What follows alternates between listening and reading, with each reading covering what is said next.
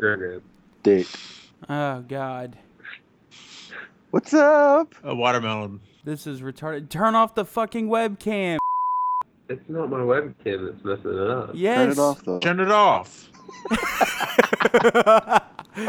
Zandy's dropping. Dude, this is fucked. I think it's webcam because he's using it from like Ubuntu or something.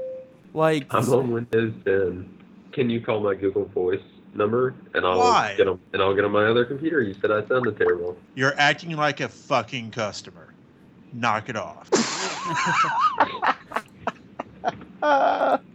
Wait, how do I sound tonight? Because I'm using earbuds tonight. Sound fantastic tonight. yeah, you sound better. Thanks, He baby. wants you. He wants you. What God. How are you in this call? I'm done.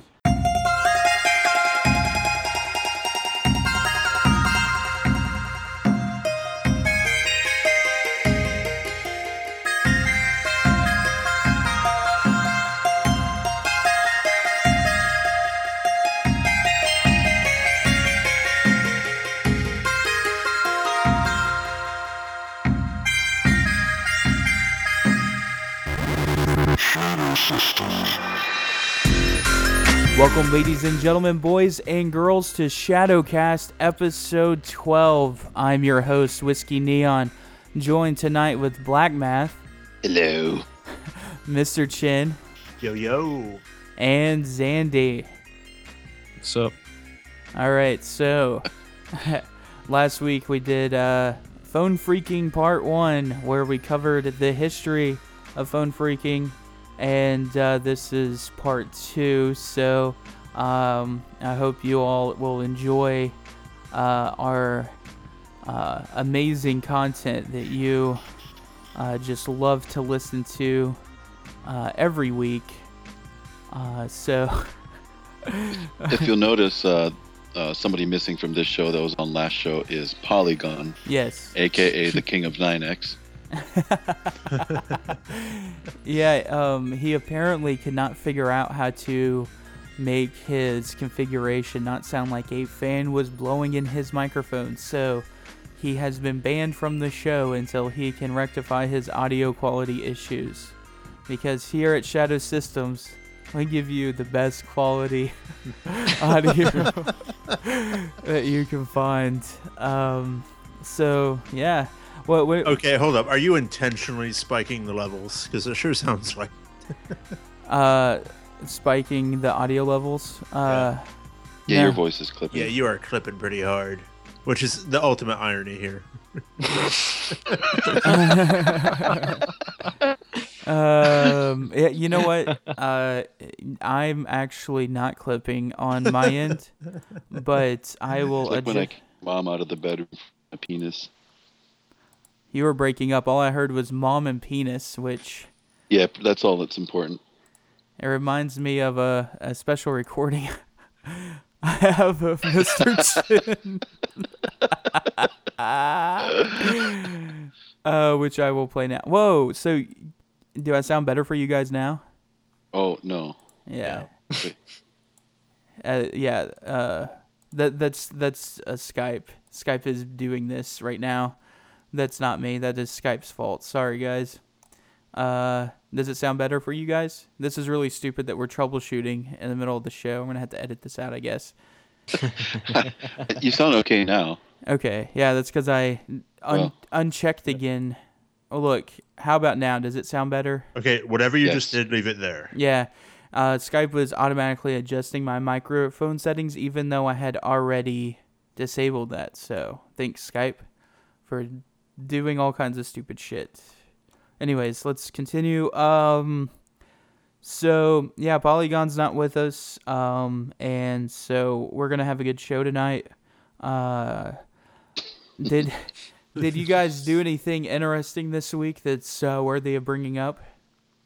Oh, the week went by so quickly. Yeah, I know. It just...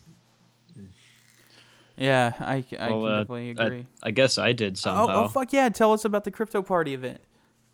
Yeah, so the crypto party, like, the one downside with the crypto party is they always seem to draw a lot of technical people. And so if you're interested in actually teaching, like, everybody how to use these things and protect themselves and all that sort of stuff, it can be tough. But Luckily, somehow, the crypto party was called on to help the Eastern Michigan University's Women's Resource Center put on a little event workshop sort of thing for Stalking Awareness Month, which was January, and they went pretty well.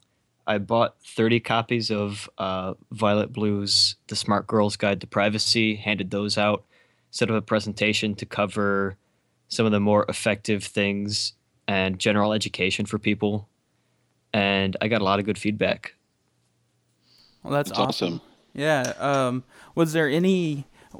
Did anyone come to you with a story that? I mean, obviously you can't tell it, but did you hear any stories or anything there that were, or was it just they were just there to learn? Did you get to interact and hear any horror stories? The people there were mostly just there to learn. I didn't hear any horror stories from them, but at a crypto party months back last year, one of the people that came, she brought her kids, and as she was learning some stuff, came to find out that her friend was like being tracked on her phone by her partner and all this crazy, like really invasive shit. Which in my presentation, I talk about like some of the kind of Android spyware that's out there. Because if you can nab somebody's phone for a bit and you've got it alone to yourself for a few minutes, then you can very easily install some of this subscription-based spyware where you can track everything they do to a very disturbing level. Yeah. So, no, nothing specific at this event, but it's totally a thing, and it's really fucking creepy. You should follow up with all the participants by tracking their GPS location and calling the store that they're at and paging them. Yeah, if you have any names, you could always just see if they use Foursquare on Twitter, and then call up the place and ask for them. Facebook check-ins, you know. Yeah. That's a good idea. And actually, one of the little demonstrations I had, which you've got to find like a willing participant, but you can actually go on various people search sites and actually right there live try and track them down and see what you can find. And they seem to really respond to that. Like, I should give you the first talk I gave at DHA. Oh, yeah. Yeah, Mr. Chin, he remembers that one. How was my reaction there when I gave that talk? I'm sorry. Jesus, were you asleep again? No. You caught me. I was slightly distracted. What? I heard DHA. Which talk are you referring to? Mapping. Yeah, the first talk. How was that received there? It certainly got a reaction.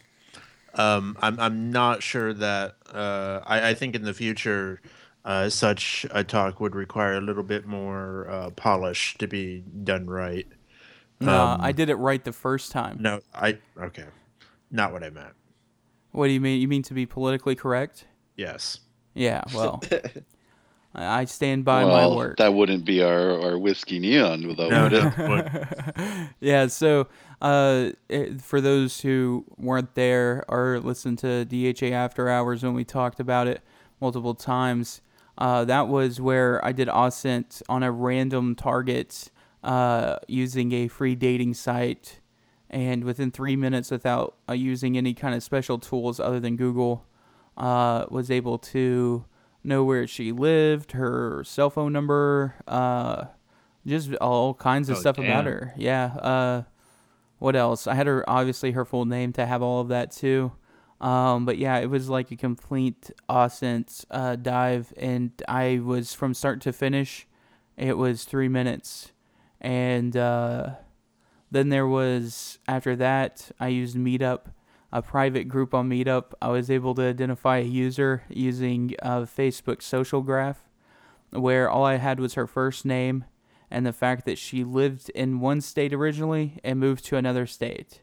And that's all the information I had, was that she was from state A and lives in state B, and her first name, and I was able to find her instantly on Facebook using Facebook Social Graph. So that was really I mean it was a really cool reaction when I was doing the talk, because there was some interaction, but a lot of people were just like, damn. But what really changed it all was the waitress she was just stopping in the middle of the talk, looking up at the screen, and I could see her jaw drop at, like, she was realizing, holy shit, this is terrifying. And that's good. Yeah, that's exactly what my point was. It was that you need to be able to realize the gravity of slip-ups and making these accounts online and think, oh, well, I got a unique username. That's going to protect me. No, it's not.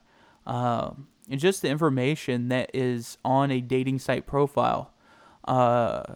You can use the Social Graph API now because the main feature is now removed from Facebook, but just using the demographical information, age, their location, ASL.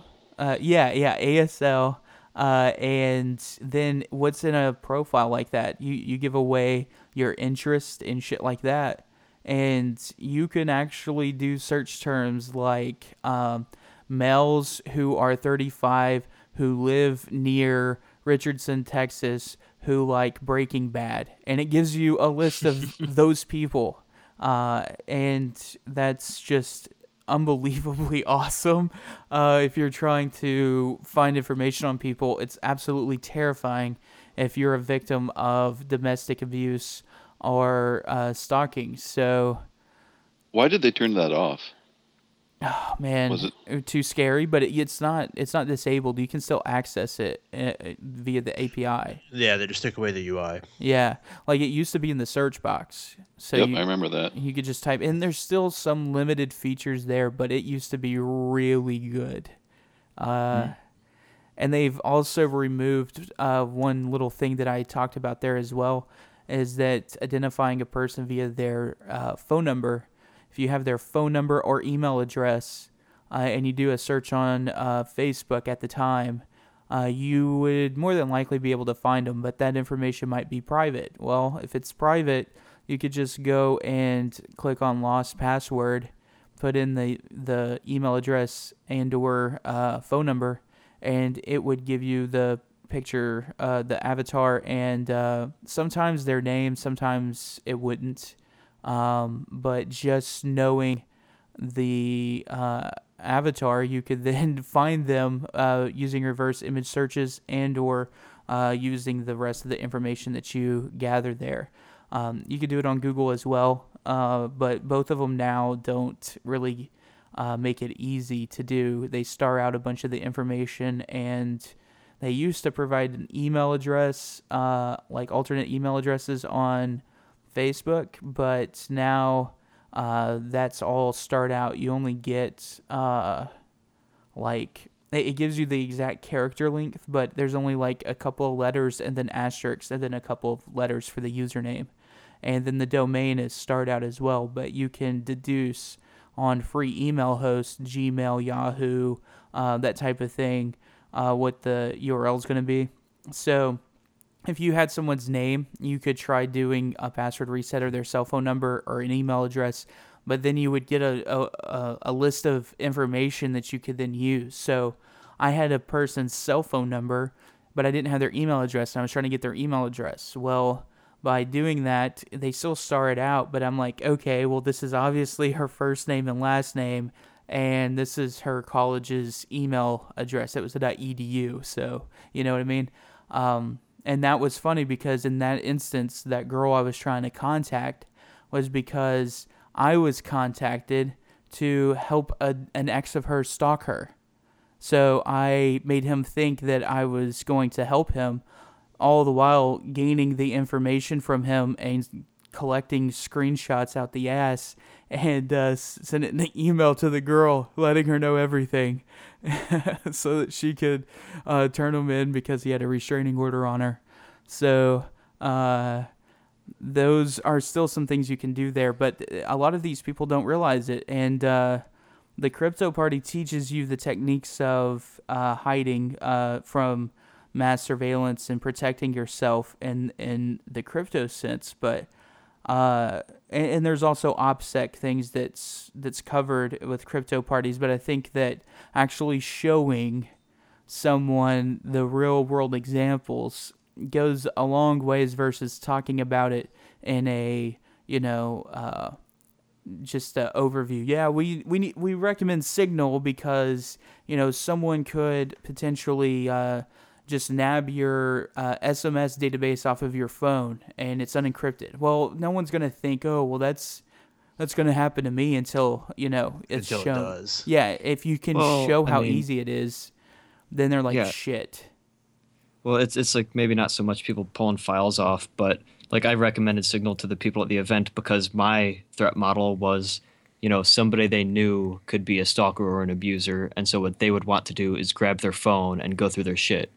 And so like for Right. them, they don't care as much that they can have the end-to-end encryption so the carrier can't see anything with Signal, but you can put a password on it with Signal. Yeah, and it's Right. an encrypted database. That's what Yeah, separates it's it. like it's done right. So even like the technologically capable person shouldn't be able to really get into it without some work, but like the person that doesn't have skills, they don't know the password, they can't get in. Right. Yeah, it's a much better way of going about it. But if you can show a real use case, I think that really hits home, and that's why you get reactions because people get angry because they're now afraid, and Yeah. that's a good thing. Well, the cool thing about that demo you did, which I remember hearing about, I wasn't there, but you just get some random person. So it's almost like, we're not trying to go set someone up. We're just going and finding somebody. But the downside is like, you are invading that person's privacy and basically doxing them. So it's kind of a gray area where like, they didn't consent to it, but you're also kind of like doing a demonstration of, yeah. This can Well- happen to just some random person that you go find on the internet. I didn't in the presentation doxer. I blurred out everything. Oh, okay, yeah, that's better. Yeah, it was just some things. I had screenshots so that you could see, and like, okay, so like say Yeah, And you got enough. You got just enough info to know that. it was not smoke and mirrors, Yeah. it was real. And so say a picture, like the display picture, I didn't even have that. I just had it blurred to where you could see that it was the same image on another profile. You know what I mean? So it was censored, but Yeah, That's- yeah. that's pretty solid then.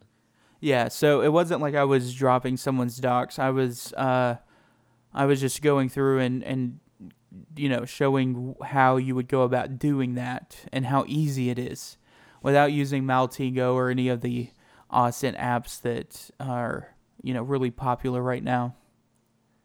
Right. Well, that's cool, dude. Are you going to be doing that again? Is there Actually, yeah, hopefully so. There's nothing planned, but I mean, I've still got leftover books. I've got some promotional material from No Starch Press, who are awesome, by the way. I've got, the slide deck is all set up. The hard work's done. It could use some editing, but it's the sort of thing where it's set up to go again. So hopefully it will. Yeah. Well, that's pretty awesome. Did anyone seem interested to come out to the crypto party for the monthly meetup? A few people. There were also some people who wanted to come but didn't make it. So we'll see what cool. kind of outreach can happen there. Yeah, that's awesome. And where can people find more information about your crypto party? Oh, they can go to the awesome new domain that I bought, a2crypto.party. Oh, That nice. is awesome. Oh, that's cool. So, yeah, and that's when do you do it? It is currently the second Saturday of every month in Ann Arbor at the All Hands Active Makerspace at 4 p.m. But that it's going to be that for the next few months at least, and then things might have to be rearranged. But that's all going to be on the website. Okay, cool. Well, why don't we get started into our first segment of the show? Now it's time for the feed. If you're listening to the show, you've at some point in time had woes with Java and just absolutely hated it. It's the epitome of the internet A lot of browsers have pulled support for it. And finally, today, Oracle dropped the baby on its head. They are depreciating the Java browser plugin and preparing for its demise. It will be removed sometime after the release of Java 9. At this point, it's irrelevant. Browsers have already removed support for it. The only browser out there, any modern browser out there right now that supports it is IE 11, and that's only taking security updates.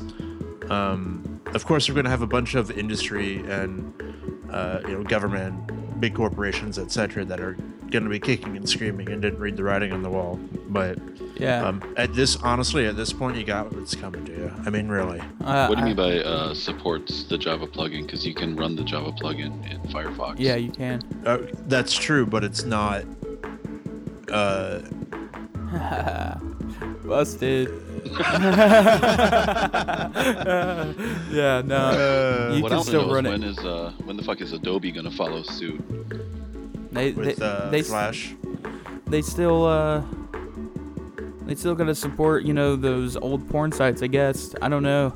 I have no clue why they haven't got away with it. There's tons of Flash applications that still exist out there, but I know because I don't have Flash in Chrome, and every once in a while I'll run into a site that doesn't have like HTML5 version of videos or whatever. And, it's called DRM.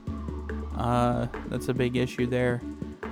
They just if it wasn't for that binary blob that everyone was all pissed about with Firefox and supporting DRM and HTML5, we would have to stick with Flash for a lot longer. So I want to clarify what I said. Firefox currently supports, but they announced plans in October to, in a future release, start depreciating browser plugins. Yeah, and one thing that you can do if you are in an enterprise that you will still need to use Java, which I have to, because a lot of people who are saying, it's dead, no one uses it. It's not true. If you have management consoles, I mean, a shit ton of them still use the plugin. Speaking of freaking, Avaya's is it 1X softphone is completely a Java app. Yeah, well, that's not an applet though, right? It doesn't. No, it's a Java-based app, but I'm saying like in corporate world, Java is still heavily used. I mean, and like my KVM, my IP KVM, like to view it in a browser, you have to have the Java plugin. Yeah. To administer the fucking thing, you have to have it. Actually, it's stupid. I think Drax too. Like. Yep.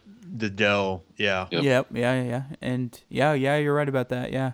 You also have for Flash, fucking VMware.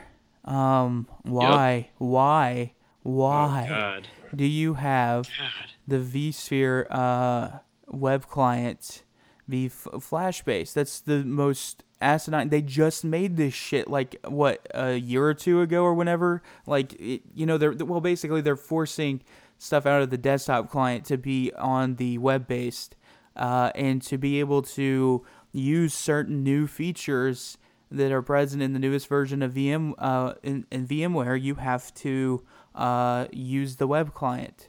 For example, deploying a OVA image, you have to do it from the web browser. You can't use the desktop client to do that. And you have to have fucking Flash installed to be able to use it. Plus, like 2 proprietary plugins that are binaries that you have to fucking install as well. It's so shit. If you can't just do it all in HTML5, why the fuck are you forcing people off a desktop client? Because you still got to install this shit anyways on a desktop to use it. Yeah, Juniper's network management software called Space, it relies on Flash, which blows my mind. Good God. Like, even Java I can understand, Yeah. but fucking Flash, man. Yeah, exactly. Java, you can do a whole lot more with Java than you can with Flash. And yeah, it makes absolutely no sense other than I don't know, just shitty developers that would continue to use that, maybe they There's just like a Flash Vuln and exploit release like every fucking week, man. yeah. And yeah, I don't know. That's one thing that Wirefall was saying, because we were talking about how during CTFs we should just set up our own fake CTF to divert all the attention to, so that people are trying to hack into our bullshit CTF when we're actually working on the CTF, so we always win. And he was saying how it would be so fun to have malicious Java applets be on there for fake administration consoles, and just to do that in a pen test. Imagine if because you got to install it and run it and shit. Imagine if it was vulnerable install all your creds. It was a modified version. Oh man, that would be so great. such a troll CTF. Yeah, I know. Yeah. So why don't we move on to a? Hey, you should have your Flash exploits put the flag on the users' machines, on the contestants' machines. It was there all along. Oh, that would be great. Oh man. You should have looked on the desktop this whole time. Yes. All right, so I got a news item here. It's a little political for all of those people who have been following the campaign trail. There's been tons of drama and mudslinging. If you're following at least the right, of course there's that on the left, but not as bad. One thing that you have is kind of like the yin and yang to Ron Paul. You have Bernie Sanders out there, and he's doing his thing and surprisingly doing well. So with the Iowa caucus right around the corner and a lot of attention being brought onto it, there's one thing about this that is occurring that maybe a lot of people aren't too aware about. There is a application that's going to be used during the campaign. Not during the campaign, during the caucus, where they're going to be using a Microsoft-developed app. Oh no! And it's a partnership between. I'm trying to find the company name here. I had it up, but whatever. It's Microsoft. I'm guessing Microsoft is providing the infrastructure side with Azure or whatever, but there is a third party, another company basically that developed the app. So these two companies come together and they actually partnered with both the Democratic and Republican parties to have this app platform which runs the entire caucus. So they're separate mobile apps for each of the parties, and then the headquarter officials all throughout Iowa are going to report the results there from each precinct to the party headquarters using this app. Oh no. Oh man. Fuck this. Man, fuck this. I give up.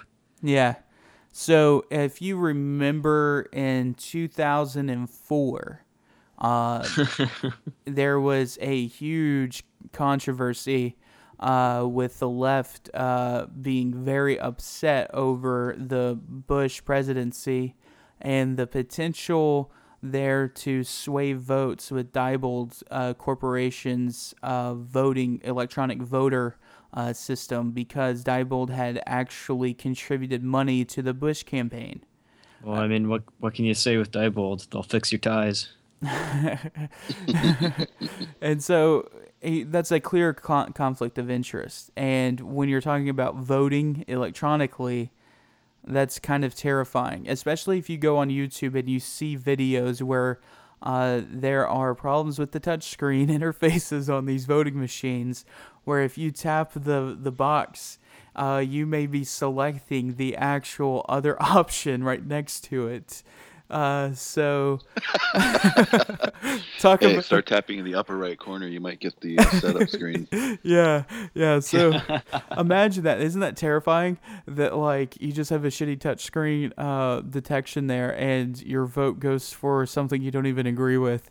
And of course, no one gave a shit in the government because their votes aren't being cast on these machines when they're in Congress, so they don't give a shit, you know? I bet they would care if all of a sudden they go to vote yes on the budget or against it, and then it's the opposite, you know? And that would be... that would change the game. But back to the point of this, it's kind of like a similar scenario here, where you have Microsoft employees who have donated hundreds of thousands of dollars to Hillary Clinton's Senate campaign, which, you know, isn't directly the same thing here, but there's a potential there for a conflict of interest. And I'm not saying there is one, but it does give the possibility, being that it is a technology provider who does lobby heavily on various things, being involved in a very important part of our political process here. And so the Bernie Sanders campaign, to kind of help with understanding what might actually be the true results, are doing their own version of this without Microsoft involved, to be able to verify that there's no fuckery going on.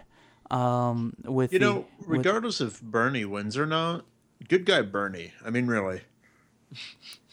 Dude, you bitch so much about people who don't pay taxes and welfare, like so much, more than probably anyone I know that's not a herder redneck that I live with. Like, this is appalling to hear you say something positive about literally the complete opposite of what you normally ramble on about.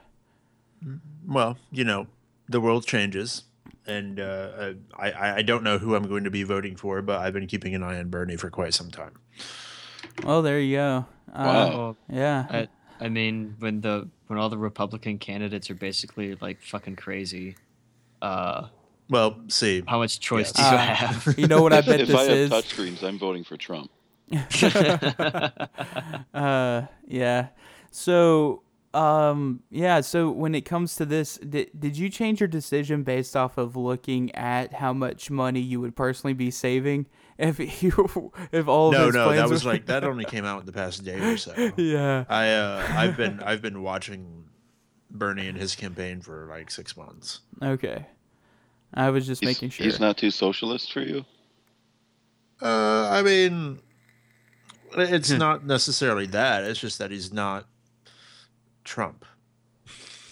Yeah. I mean, he's or not Hillary. I mean, Do you I not don't love I don't- Donald Trump, man. I don't honestly. I don't really want to. And we're going way off into the political spectrum here, but No, I what don't do you really think? want a guy in office that behaves the way Donald Trump behaves. Yeah. Like the world's biggest troll? Honestly, if we wanted the world's biggest troll, then we should have gone and grabbed Hugo Chavez when he was still around. Well, that's what a lot of people would compare. You know, this is so funny. Is that like Obama got all these things about being socialist, and you know, like, and then and now there's an actual socialist that's running. exactly, and people are just like, well, I don't want Hillary. You know what I mean? Like, it's funny that I don't know. I just remember hearing how death to America if Obama is elected because he's black socialist, and you know, that's basically what it comes down to. They don't care as much because Bernie Sanders is white. There, I said it. It's the truth. Even during the campaign, before the nomination, there was all of this fear over socialism in the United States with Obama, but you don't see the same cries over Sanders. It's just Because black socialism, I guess, right, is worse than white socialism? No, it's when you're a anti-white Church of Christ, church-attending Muslim who's not a citizen, that is a socialist antichrist, that's also just so happens to be half black. That's when America just has a problem with you. But Well, if we want to talk about politics, I've got a news story. all right, tell us about it. It's about let's see, what is it actually called? I think it's a program called Anarchist, and this is something I saw on the Intercept just a few minutes ago. And the long story short is that back in 2009, 2010, the NSA and GCHQ were able to hack some drone feeds from Israeli drones. Ooh. And as far as I've seen, it looks like these are just some more Snowden documents, but they're basically we're watching Israeli drone feeds, like the camera footage, to get intel.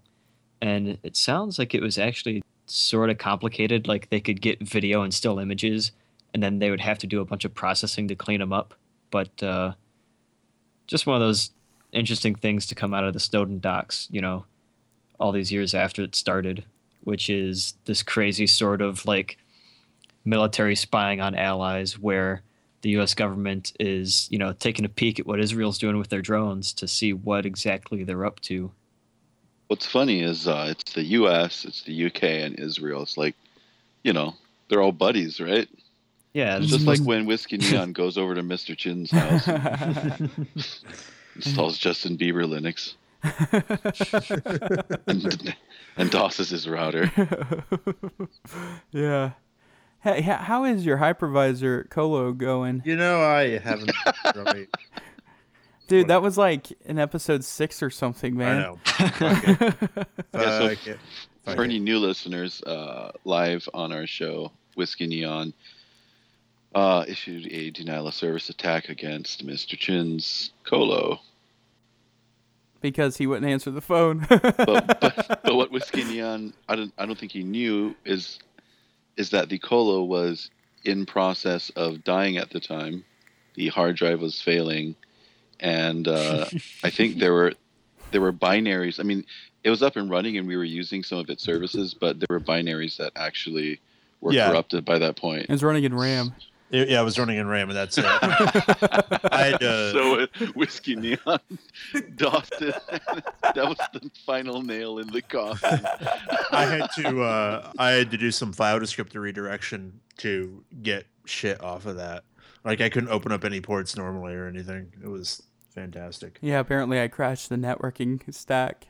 I don't know. I mean, when I get Blackmath to take a trip to Dakota, when I'm actually ready to rebuild it, I'll have him take a picture of the screen or something. I would love to see what happened. I'm gonna go to the box and it's gonna be singed. Smoking.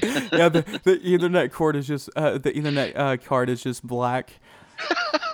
and you look on it and oh yeah, the limit was apparently 6 million packets, not 9.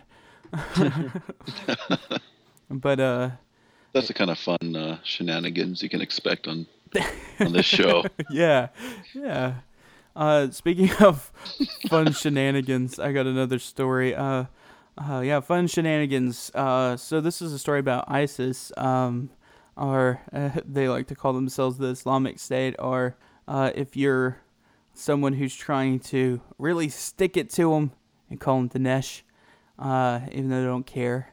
But anyways, earlier this month, if you're, there's different niche sites out there for different things, and if you're in the military or follow the military, there's tons of different sites out there for you, kind of like blogs or whatever.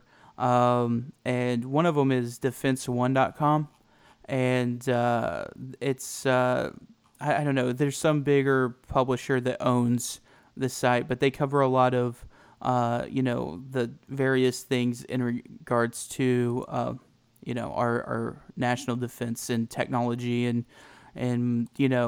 world news in regards to it and that type of shit. But they did a story from a kind of like the Jester, you know how he's got like a hard on for dossing Islamists. forums for 30 minutes.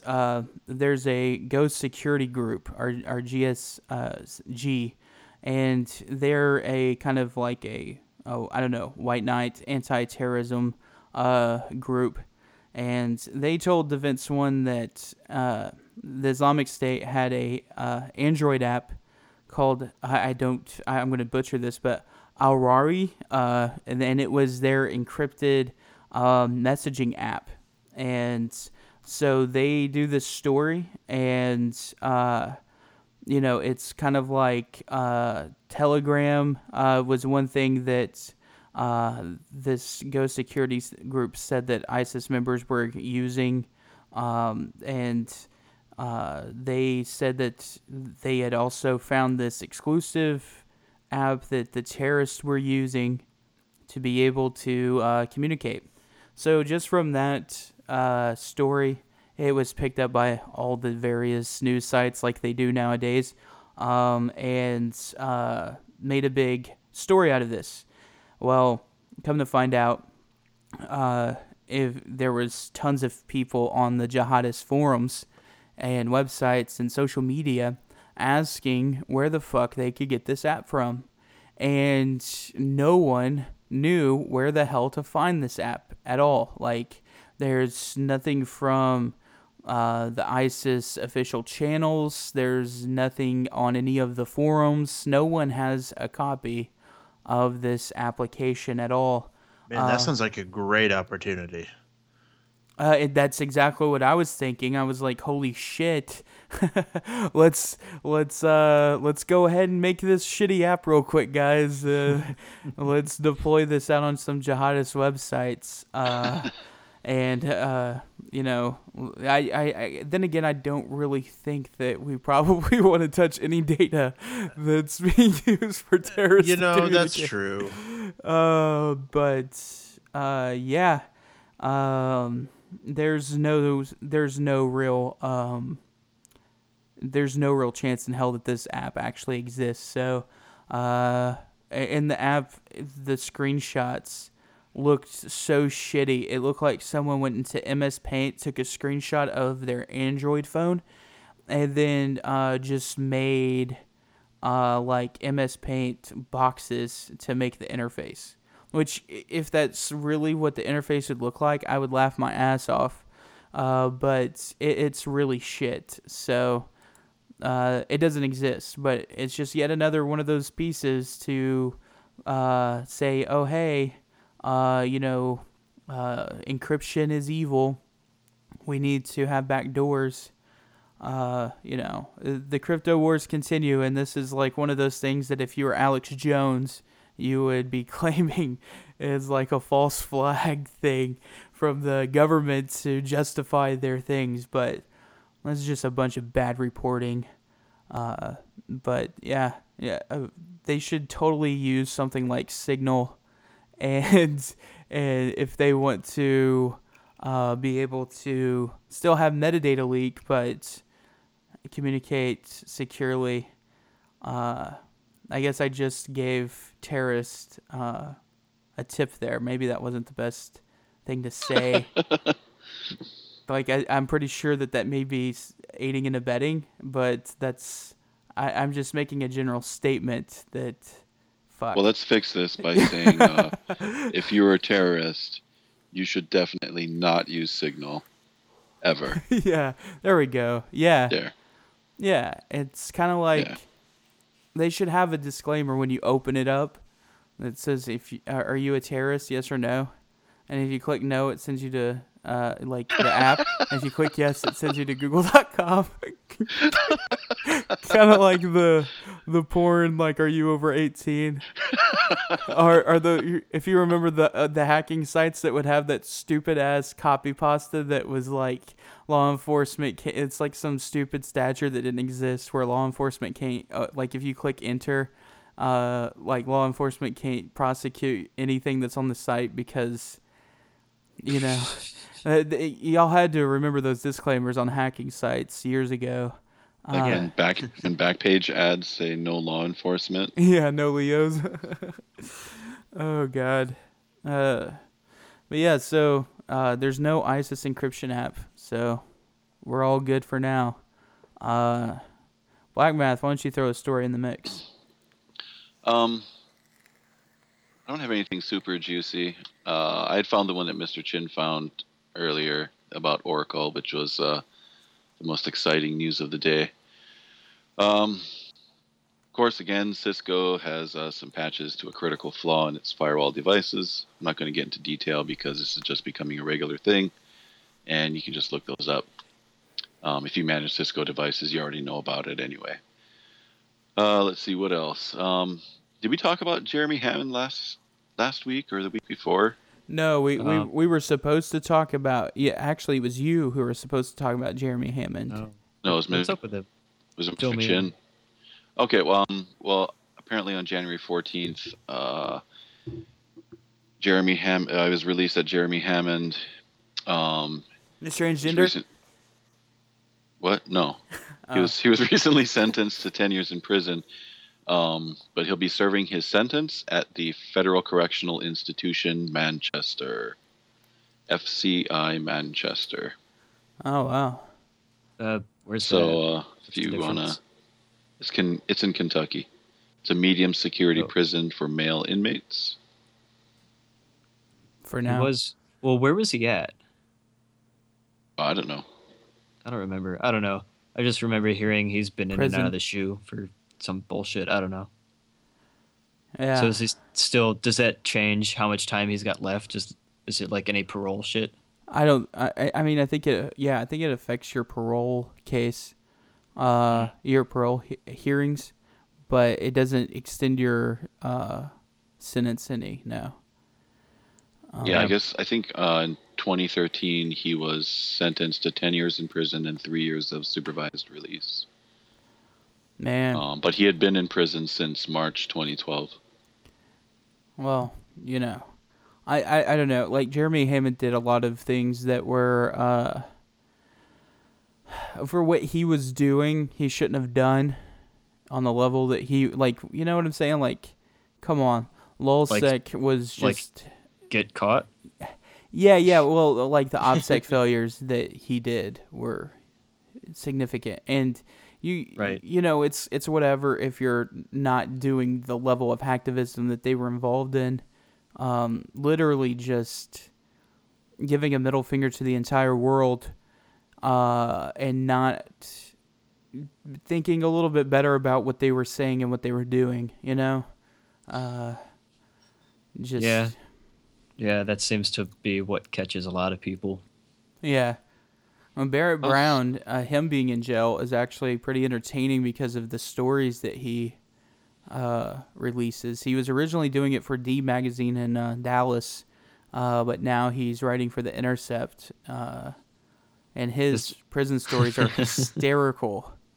That's his, what's it called? Like arts and culture in prison piece or whatever. Yeah, like I don't know. It's like yeah, he's got a like regular thing. It's hilarious. Yeah, he has his own column, and he has told some incredible stories and all the stuff that he goes through. It's just really, really funny. He even talked about the drug usage that he got in trouble for while he was in prison. Just he doesn't care. He's just telling really good stories.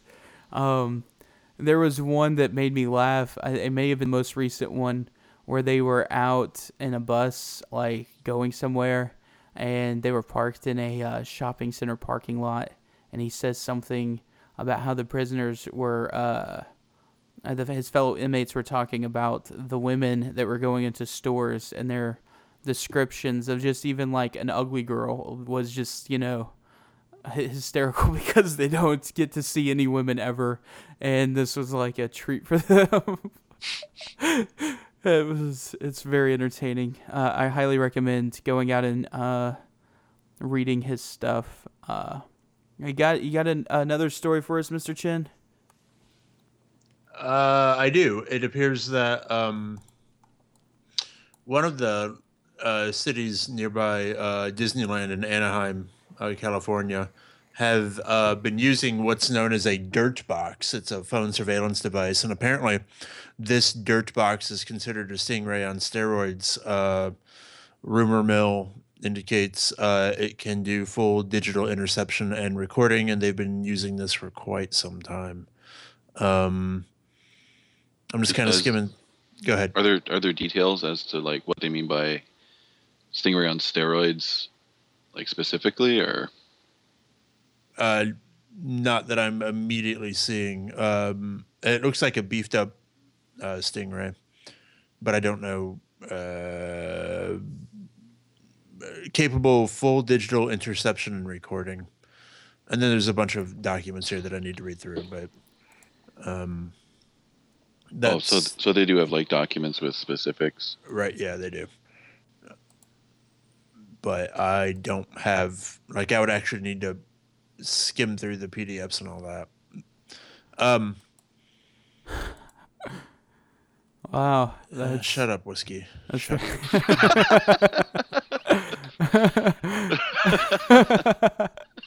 Okay. So here's an interesting little paragraph.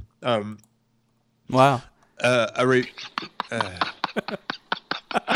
Okay, shut up. Really, seriously. As reported in August 2015, a dirt box can simultaneously break the encryption of communications from hundreds of cell phones at once. A 2011 purchase order for this equipment by the Washington Headquarters Services, a branch of the Pentagon, states the devices can retrieve the encryption session keys for a cell phone in less than a second with success rates of 50 to 75% in real-world conditions. Wow. That's kind of scary. Yeah, that's a pretty, Harris made the Stingray, I don't know, 10 years ago. My old roommate had a Stingray that he operated in Iraq, and that was what the original design was for. For military use. The real advantage there that it gave was being able to not just intercept communications like what the police are using domestically, but you would jam cellular communications. And it's different models of the Stingray line, and this one's definitely for military use. I don't even know if they let Leos.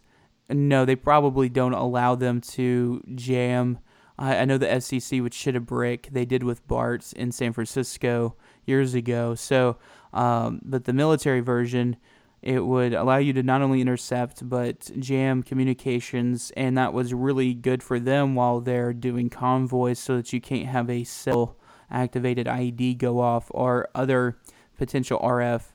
Of course, they would resort to like wire triggers, landmine style pressure. IEDs, and even remote control car, servos. So, but for the cell phone one, that was really, really popular. Using the Nokia, the shitty one with Snake, they would use that to set off IEDs, and that was a very valuable tool. That is now used as a valuable weapon against the citizens in our great free country. So that's crazy that they're continuing on into new playing field here with improved technology. And they pivoted now that we're not in an active war zone. There, you totally put all of that R&D into, hey, let's make this better for Leos. Oh yeah. So get used to seeing more of that. I'm sure that we're gonna see something from Qualcomm. I wouldn't be surprised. Imagine how creepy it would be if the largest chip maker for our phones was also making the devices to intercept the communications. Jeez. Yeah. I've got one more.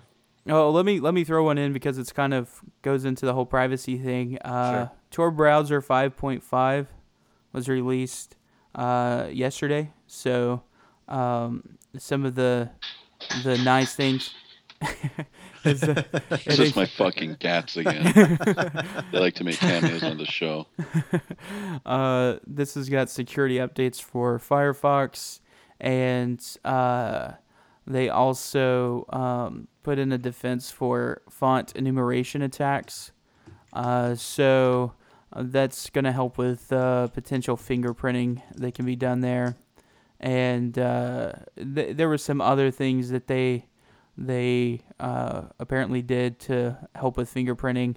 And they also added Japanese as a supported language, so that'll be pretty awesome. And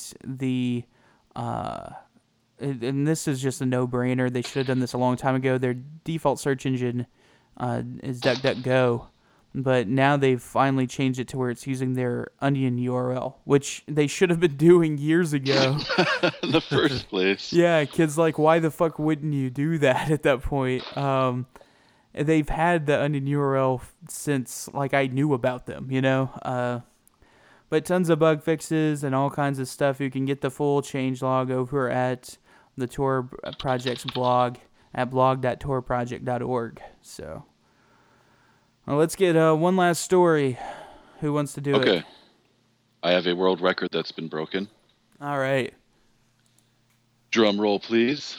The DDoS world record was broken in 2015 at a high of 500 gigabits per second. Was that Whoa, the holy GitHub? Shit. Was that the GitHub one?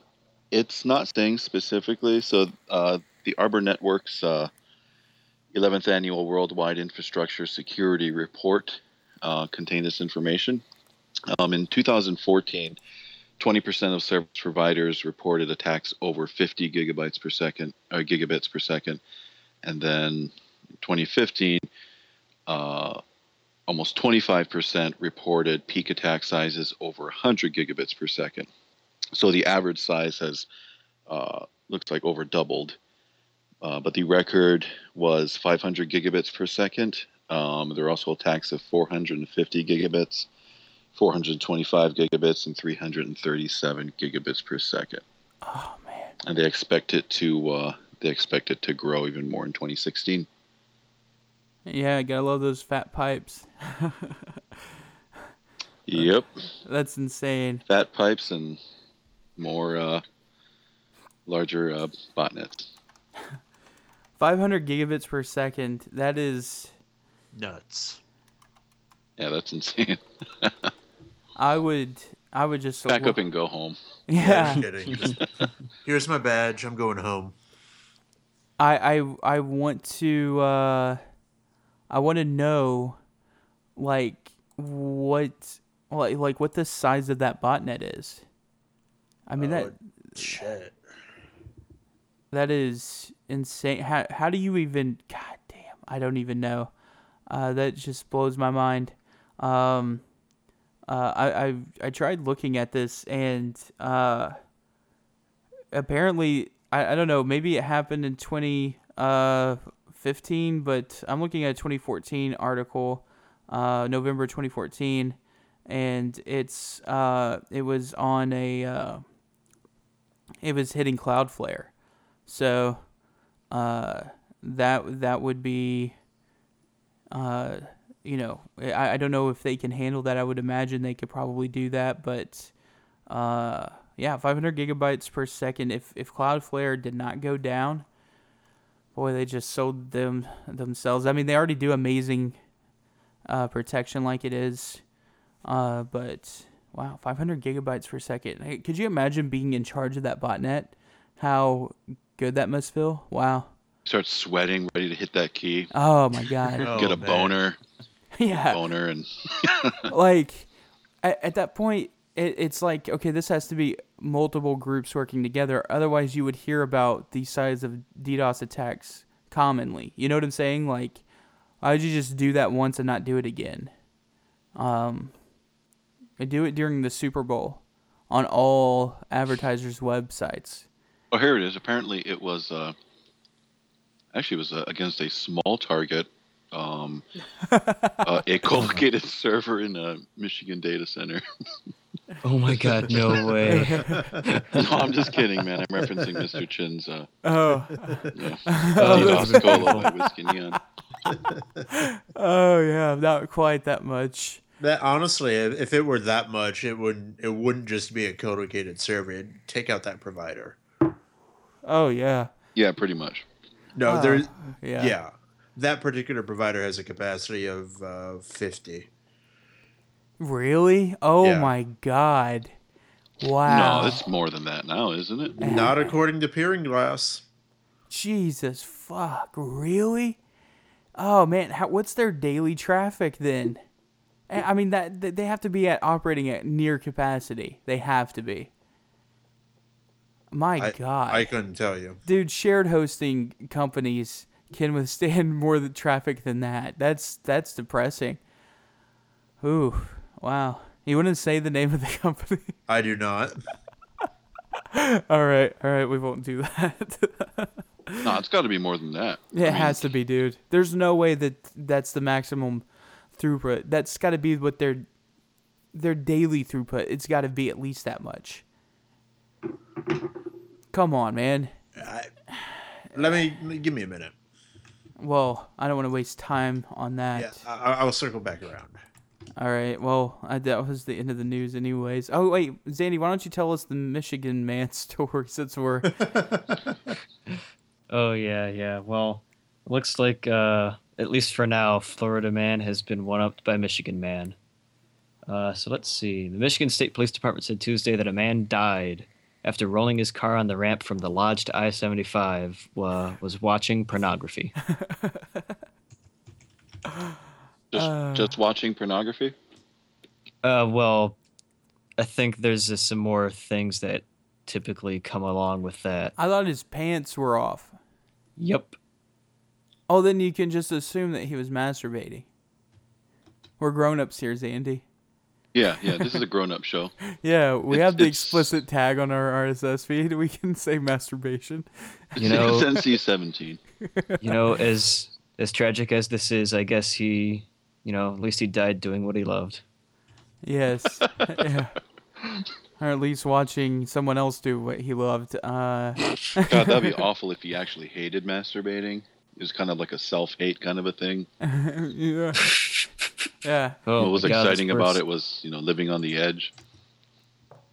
Yeah. Well, that's he was depressing. probably hedging while he Hey. came in the. Do you think he had a chance to Yeah, I know. come before the end? Oh man. Yeah, imagine being the first responder to that one. He'd be I don't like- mean to laugh at somebody dying, but I mean, come the fuck on, man. he was trying to. If you think about it, like, I have the creepiest boner right now. if you're gonna die, there's different ways you can die, and there a lot of them aren't pleasant. And I guess that's not as bad as other ways to die. I mean, I don't know. Like, I've always said that I want to die either by being assassinated by the government in some kind of resistance thing. Not like malicious shit. Just like dying as a martyr so that my legacy continues, or having a legacy of choking on a pretzel and dying. So You just die at a bar, just like, oh no, just yeah, ever since choked on a pretzel. George Bush choked on a pretzel, so ever since then I was like, that's how I want to die. I'm eating pretzels right now, actually. You better be careful. But yeah, it's just funny. Like, I'm masturbating. yeah, I want to Hope you're not die. driving. Yeah, I don't think he is. That's Mr. Chin's thing to drive during Shadowcast. Hey now. But yeah, I want to die choking on a pretzel, and he died choking his chicken. So it all works out in the end. All right. So did you ever figure it out, Mr. Chin? You've got 1 second. All right. Thank you. That's awesome information. So 41 is what I'm Dude. seeing. Dude, I will find out for you right now because I'll get on their website and I'll go to their live chat. How much of a DDoS can you take? We cannot. We can only take 8 million packets. Anyways, My ad blockers are preventing their chat. yeah, there you go. That's a good for you because it's a sales site. Yeah. All right, Zandy. Thank you for the Michigan story. Don't we have a story from a place called Florida?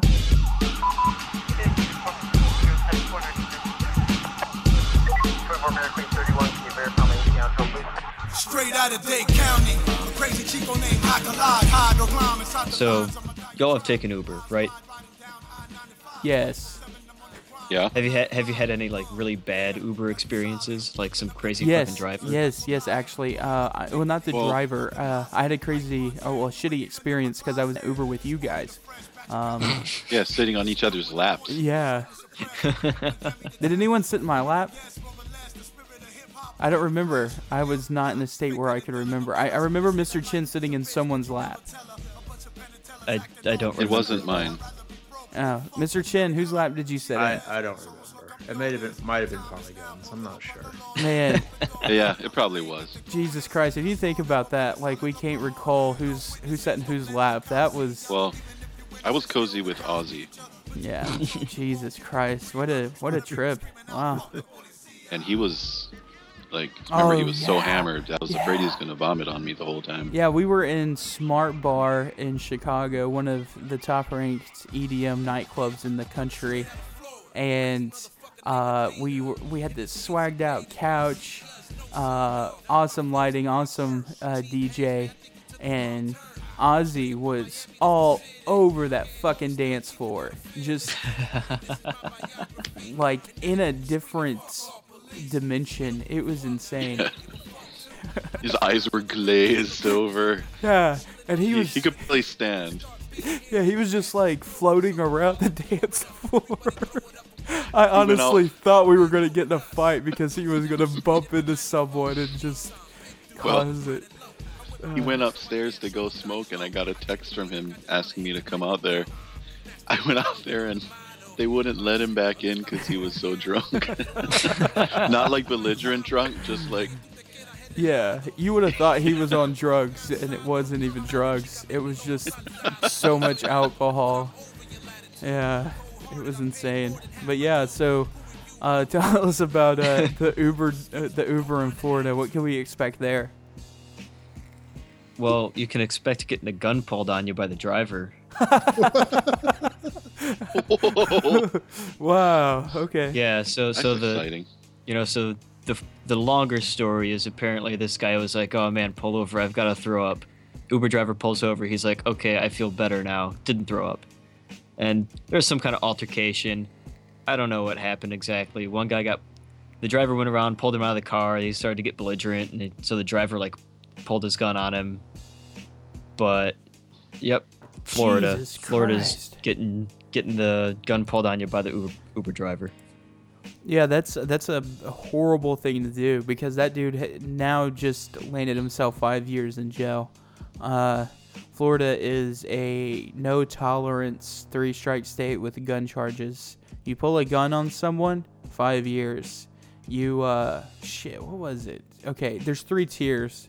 Well, I And- mean, if you just shoot him and stand your ground, then you're fine. yeah, that's the thing. Yeah, Yeah, if you're gonna it's- pull it off, I know. close it. I know. No, literally, that's the case. It's so preposterous. I think it's I forget, but there's multiple tiers. 5 is maybe just showing your gun. 10 is like using it in a threatening manner, I think. And then if you fire the gun and you don't hit the person, you're facing like 20 years in prison. But if you hit the person and it was self-defense, then you're free. So it's home invader situation, and you shoot to scare them away, 20 years in prison instantly in Florida. Yeah, because Yeah. you're endangering others. It's insane. I don't There understand was- the logic.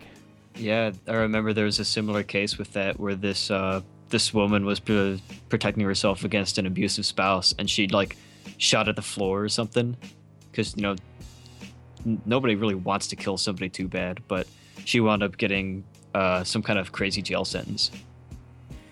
Yeah. but no tolerance laws, that's what they're all about. But Yeah. The lesson here is if you're gonna hold a gun, you better pull that better fucking kill trigger. somebody. You better pull that fucking trigger. Don't be a you bitch. better hit someone. Yeah, you better not be a bitch. Yeah, what if you're a shitty aim?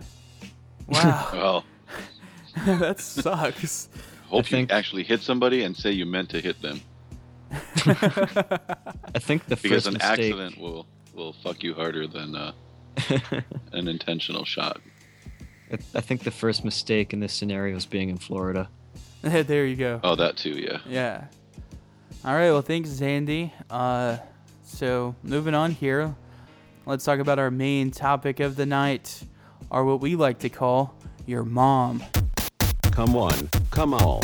Engaging your mom in 3, 2, 1. Activate. All right. So phone freaking round 2. Last episode we talked about the history of phone freaking, bringing us up to the beginning of the new millennium, and that's when everything changed. All of the fun analog ways of phone freaking officially died in 2006. So, kind of before that, actually, there was a transition that occurred. I believe it was in 1999 when a man named Jeff Pulver basically started what we know as VoIP today. He had this, what he called it was not VoIP, he called it VON, our Voice over Network. And I think that's what the abbreviation stands for, at least. But he started he's responsible for VoIP being what it is today, because he was the early guy into it. I mean, if you think about VoIP in 99, that's hilarious due to bandwidth constraints and Dial up. yeah, just the state we were in. But he created a company called Free Roll Dial-Up, or later rebranded as FWD, and for at least us, and well, actually, yeah, the phone freaking community, in a very large sense, loved this service. And it really sparked, I mean, it was a lot of amazing things happening at the same time, wasn't it, guys? We had Free Roll Dial-Up, and we also had Asterix come out. I think Asterix came on the scene in, what was it, 2004? I don't remember. And But yeah, around that time. yeah, so, we have an open source PBX. We have SIP trunks that are completely free. Its own little network of this. Think of a Skype type application before Skype even existed. But instead of like Skype where it's all proprietary, a network that you can only use Skype clients with, you could connect via SIP, and that's where it flourished, and you had all kinds of fun, crazy shit come out of it. Later, just a brief, so I can wrap up Jeff Pulver, which he ended up doing after Free Will Dial-Up, kind of in the same time frame that he was still doing Free Will Dial-Up. He started a company that ended up being a big player for VoIP in the residential sector called Vonage.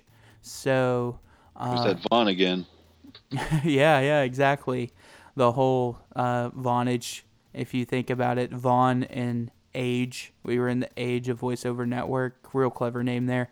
Voice over Nage. What? Nothing. So yeah, Free Will Dial-Up though is where we all just fucking loved. We all had little PB. Well, I don't know about all of us. Mr. Chin, you were still on dial-up. So. Yeah, it was. Well, we have to explain what Free Roll Dial-Up primarily did. It offered dial-in actual phone numbers that you could. It was like a SIP trunk, so you could get an asterisk server and use a Free Roll Dial-Up phone number, and people could call in from their telephones. You didn't have to use a SIP client. Yeah, you could do both actually. Well, if you had a Free Will Dial-Up account, basically what it would give you was a number that I can't remember how long it was or whatever, but if I remember correctly, it was still like a 10-digit number I think Washington State, was it? No. Not the No? gateways. I'm talking about the actual your account was a number. Oh, yeah. And instead of maybe it was 11 digits, and instead of 1, it was a 7 is what would start off your account number, and that was your account, that was your SIP account, that was your IX2 account, and then they had these PSTN gateways, which were numbers, and they weren't just in Washington State. That's IP call. But they were all over the place. And That's right, IP call. yeah, you could call in, and then you would just dial in the number of the FreeWorld Dial-Up user account number, and you would be ringing that user. Now, what was really fucking cool at this time was that there was all these other companies that were doing the same shit as FreeWorld Dial-Up, where you weren't just... they might sell outbound calls, kind of like Skype does today, where you can have inbound and outbound, like an inbound DID number. And for those of you who aren't familiar, direct inward dial number is sort of like what you know of as a normal phone number. But really, that's just a phone number. And when you're looking at PBXs, instead of individual phone lines like you think in a traditional PSTN sense with cell phones and normal landlines, where each line has its own phone number, think of those if they were called trunks. And with SIP, you just have multiple trunks, which means various channels of communication that you can talk on. And a DID is a number that interfaces with the PSTN. And so that one number you can call in, and you could have multiple trunks with only having one number. And on the inverse, if you just had one trunk, if you just had one trunk, you could have 15 DIDs if you wanted, and various area codes that all still called that one trunk. So much flexibility with VoIP there. But they may have offered some of those services, but they were still having these like inner network communication. So FreeWorld Dial-Up, I call another user and we can talk unlimited for free. There would be another service over here that would do the exact same thing and have numbers and shit, and users of their network could call amongst each other. Then they had peering that occurred between these networks, and that shit was insane. There was multiple VoIP providers out there that had peering. So if you dialed a specific, they all agreed on dial prefixes, and you could dial a certain prefix and then a user account's number, and they could be on a completely different VoIP network, and you could call them as if you were dialing their phone normally. And you had these PSTN gateways where people could call that phone number and input those same numbers and be able to call multiple networks and multiple users on all of those networks. So that's how Mr. Chin, that's how you called in, right? Was by using your landline on a gateway? He went to grab a snack. Jesus fucking Christ. But I remember, there were all these free gateway numbers all over the country.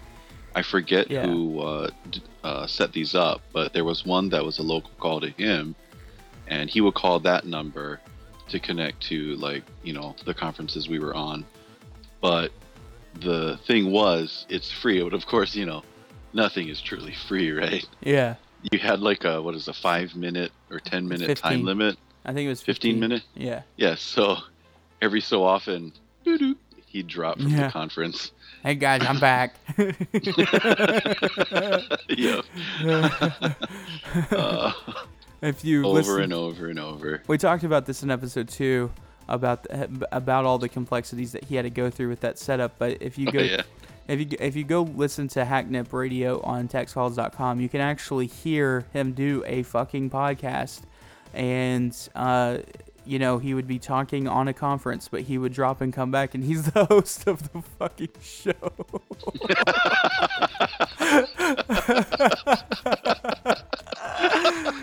It was so funny. Show. Yeah. He's like, fuck. I'm back. Yeah. Sorry, guys. Yeah. You were right. I was thinking of IP call, which apparently is still up. Yes, and it still works. I've used it. Awesome. So and that's really cool. So if you let's go over some basics here. You have a VoIP-based PBX. Right now, you've got shit tons in the enterprise sector, and we're not even going to touch on any of that as far as your own use. You could go with an Avaya system, Nortel, Cisco, ShoreTel. You have huge, ShoreTel's used. There's one cloud one. I sat through a fucking confidential webinar with them, and they advertise on SiriusXM. I forget what it is, but they have cloud in their name. Digium has a cloud offering with SwitchVox. So there's all those enterprise ones. But Asterisk, which is open source a VoIP PBX software that is developed by Digium, is free. You can use that. Real mature project. Another one is FreeSwitch, and that's just an independent one. If I remember correctly, and I'm pretty sure I don't know, but if I remember correctly, FreeSwitch started as a fork of MonoWall, which is a firewall distribution that's based off of FreeBSD, and then pfSense was a fork of MonoWall. FreeSwitch had its beginnings with MonoWall, so it was a very lightweight. You could run, and same with Asterisk. You can run Asterisk or FreeSwitch on just commodity hardware shit that you don't even use anymore. Your old ass Pentium 4, you can run a PBX off of. It may not be the best, but you can still run one. You can run it on a Raspberry Pi, or you can run it on a VPS. The Shadow Systems PBX runs on a PBX with just 512 megabytes of RAM. VPS. Huh? A VPS. A VPS, yes. And so it's running, yeah. Speaking of dropping and all of that, Mr. Chin just said in the chat room, "Fuck my life." The reason I said that is because the box that I'm connecting you guys with keeps popping up and saying, "Windows has detected a problem with your hard drive." Oh, well, that's what you get for running Vista, dude. Don't DOS it, Whiskey. Don't.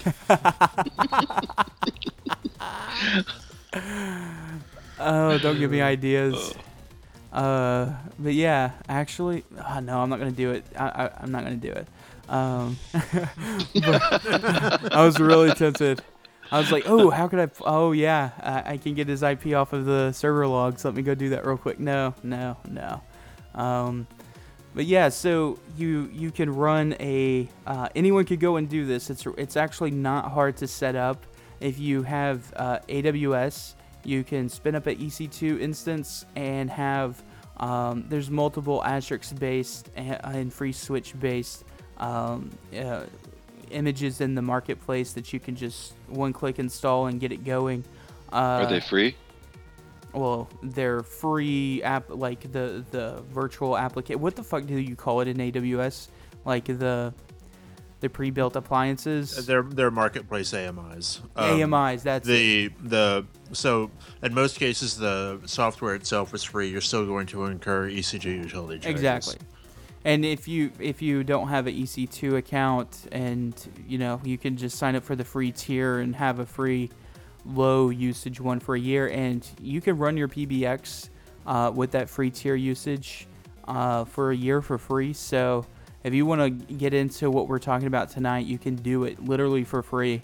I run the Shadow Systems PBX. We have a FreeSwitch one that's set up on a $5 a month PBX. VPS, and then the Asterisk one is on a $5 VPS as well.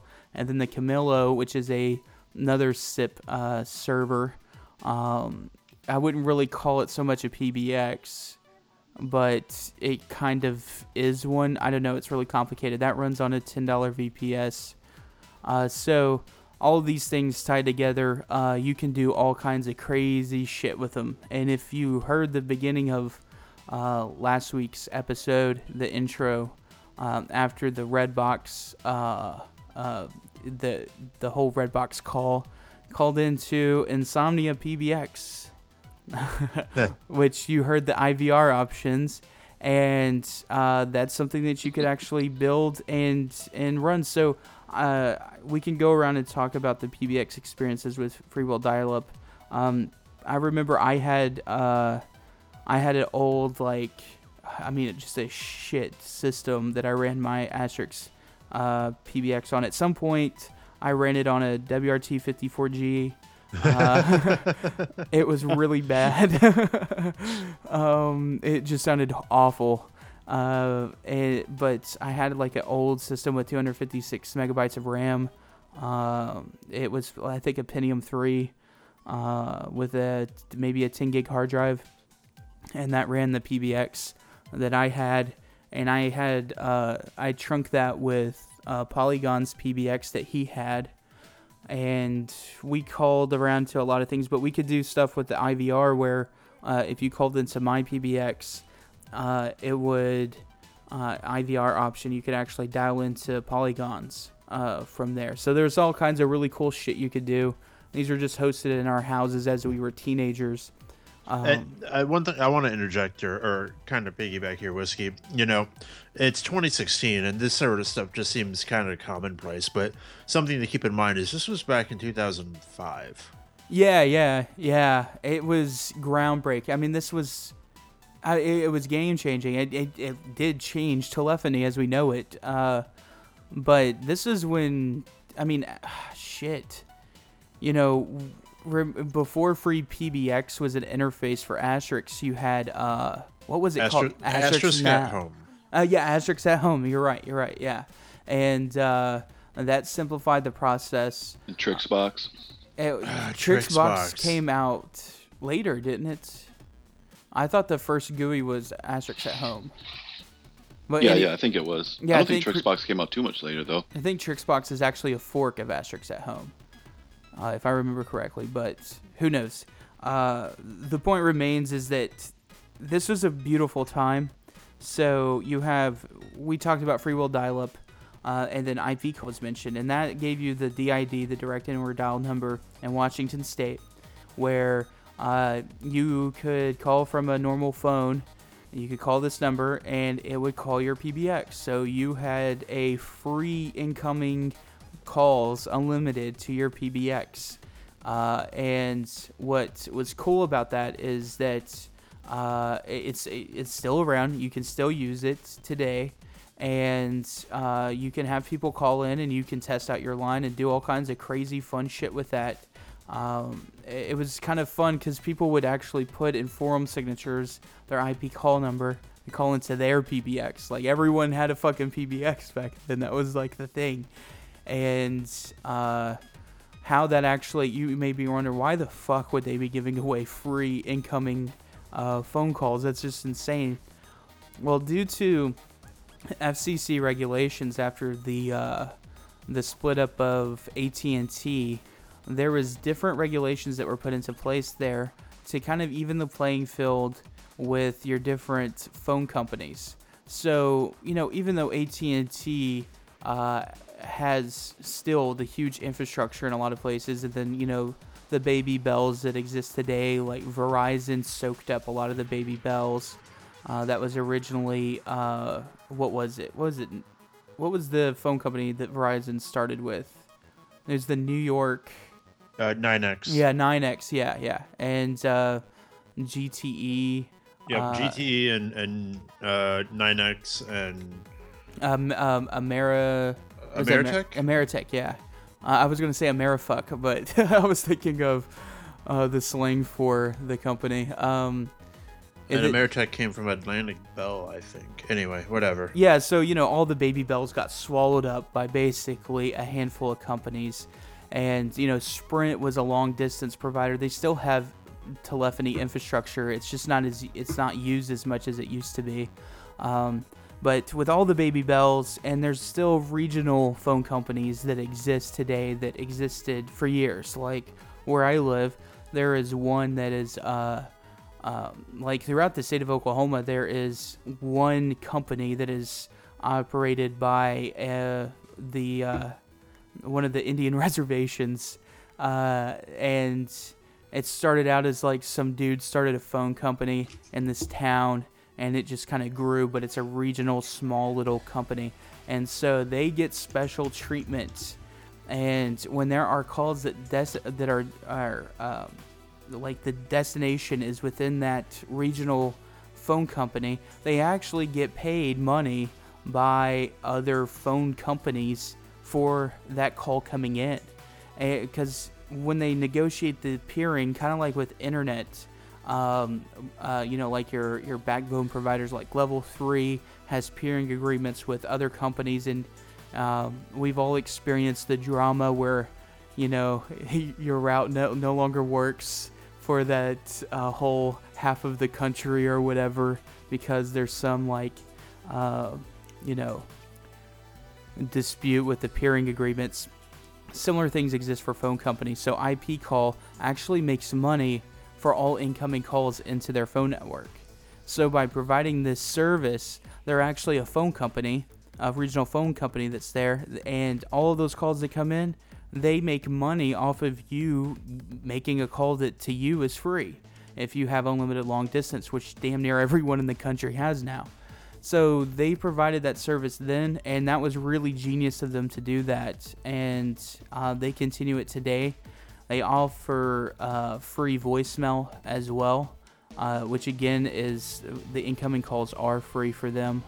And I think, now a common thing that they're doing, because they can get paid for this as well, is providing a free outbound 800 number calling. So as it stands right now, you can kind of do what we were doing, go set up an Asterisk box, get an IP call number, and then you can make free outbound 1-800 number calls. So IP call was really cool. Can you set your caller ID? Yes, you can. Yeah, you can caller ID spoof. That was the first thing I tried. And I called the same ANI that we called last week, 1-800-444-4444. And they said, thank you for calling MCI. Our records indicate you are calling from 202-456-1414. I was like, all right. But so that's kind of like I guess a brief overview of how all of those kind of connected together. There was some other companies out there that provided some really cool services. SIP Phone was one of those. Michael Robertson created a Linux distribution called Lindows. People may remember that from years ago. Oh yeah. And it ended up being sued by Microsoft and became Linspire. What was significant about Lindows, though, is that they had an easy-to-use package manager that was a whole lot simpler to use than others.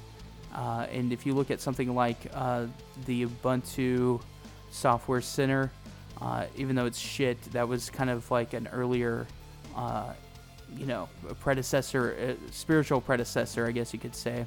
But Michael Robertson, after the failure that was Lindows and then Linspire, got into the VoIP. He made a SIP client for Lindows that ended up being released for all distros, and even had a Windows client, and provided a service around that as well. So it ended up, originally it was called SIP Phone, and they had you could create a user account and be on a PBX network just like Free Will Dial-Up. And then they restructured and named it Gizmo 5. And it was really at its prime. It was an exact feature set equivalent to Skype, but completely open network. And then eventually Google bought them out, and it grew into what Google Voice is today. Actually, they actually just killed Gizmo. Oh no, they killed Gizmo years ago, dude. It was the 2011. No, I know. Like it didn't turn into Google Voice. Well, okay, let me explain there. Gizmo 5 had a partnership with another company called Grand Central. Was that not the name of the company? Oh yeah, Grand Central ended up being bought out by Google to become Google Voice. Right. But the Gizmo client, which I loved because it had like a built-in soundboard. Yeah, it was incredible. They actually just killed that off, which was really sad. Yeah, and it supported so many things too, various codecs that were the standard. But Gizmo 5 was awesome, and they had a shitty Java application for flip phones too that I used at some point, and I think on my Palm Trio, I used the Gizmo client on there as well. It was really cool because it not only used SIP, but it also had XMPP support too, which was a lot of fun at the time. But the reason why Google bought Gizmo 5 is because of their integration with Grand Central. Grand Central is basically all of the features that you see in Google Voice. A lot of those come from Grand Central. But Gizmo 5 provided the free SIP gateway into Grand Central and added a lot of features to it. So the combination there was really a precursor to Google Voice, and it was super badass. Yeah, Grand Central was awesome. It was like the first fully packaged product, like PBX type product, and you had an inbound number, outbound number, voicemail, and everything like that, and it was all free. Yeah, and I mean, it's Google Voice. I mean, really, they haven't done shit with it. Yeah, it's the exact same thing. Yeah, they haven't done shit with after they Googleized the interface, and switched from using Gizmo 5's SIP system. They moved over to bandwidth.com SIP trunks, and that was basically all she wrote. It was all done after that. It was pretty crazy. But Grand Central was an amazing product. All of these services that we're talking about were fucking incredible, and we actually don't have anything like it out there today. Nothing compares to all of the fun shit that occurred back then. Let's talk about, now that we've talked about a lot of the companies and the offerings that were there that made all this possible, let's talk about some of the fun we had with these things. So, Mr. Chin, why don't you talk a little bit there? The biggust thing that, I mean, aside from, the IVRs and the PBXs and all that, the thing that always comes to my mind are just the connectivity problems that I had. I mean, a lot of my time was figuring out how I could piggyback connection to connection to connection to get in on whatever we were doing. I don't remember the service that I dialed into locally from a landline, but it was a SIP gateway. And we've mentioned this before, but then I could piggyback from there into other services. But because it was free, I had a 15-minute time limit. So we'd just be sitting there talking, and I would just drop. I'd be back in about 30 seconds. And it got to the point where I would enter, the specific number combinations or string of numbers into speed dial. I dropped. But hey, it was free, and I didn't have a job or anything, so you may do. Yeah. Like, you never saw this side of it, Mr. Chin, but for everybody else, we'd all be talking, and like, let's say you were telling a story or something. Yeah. And every time, man, in the middle of you talking, and everybody just started laughing. You missed out on a lot of that, but you were the reason for it, so thank you. And one thing that people don't really get, like, it's really cool of people who are older, like baby boomers and older, will have experience with party lines, and they'll have these stories about it. Actually, in response to last episode, I got a message from Woody, and he told me that I'll pull it up here, but a lot of people would connect on these party lines, and then ham radio operators, Mr. Chin, he ran the net during like storms and shit, right? Yeah. And so, ham radio, you get to talk to people not just locally, but with weather conditions being right and solar conditions being right. You could talk to people all over the world just skipping like a mofo. And that there's just something really badass about doing that,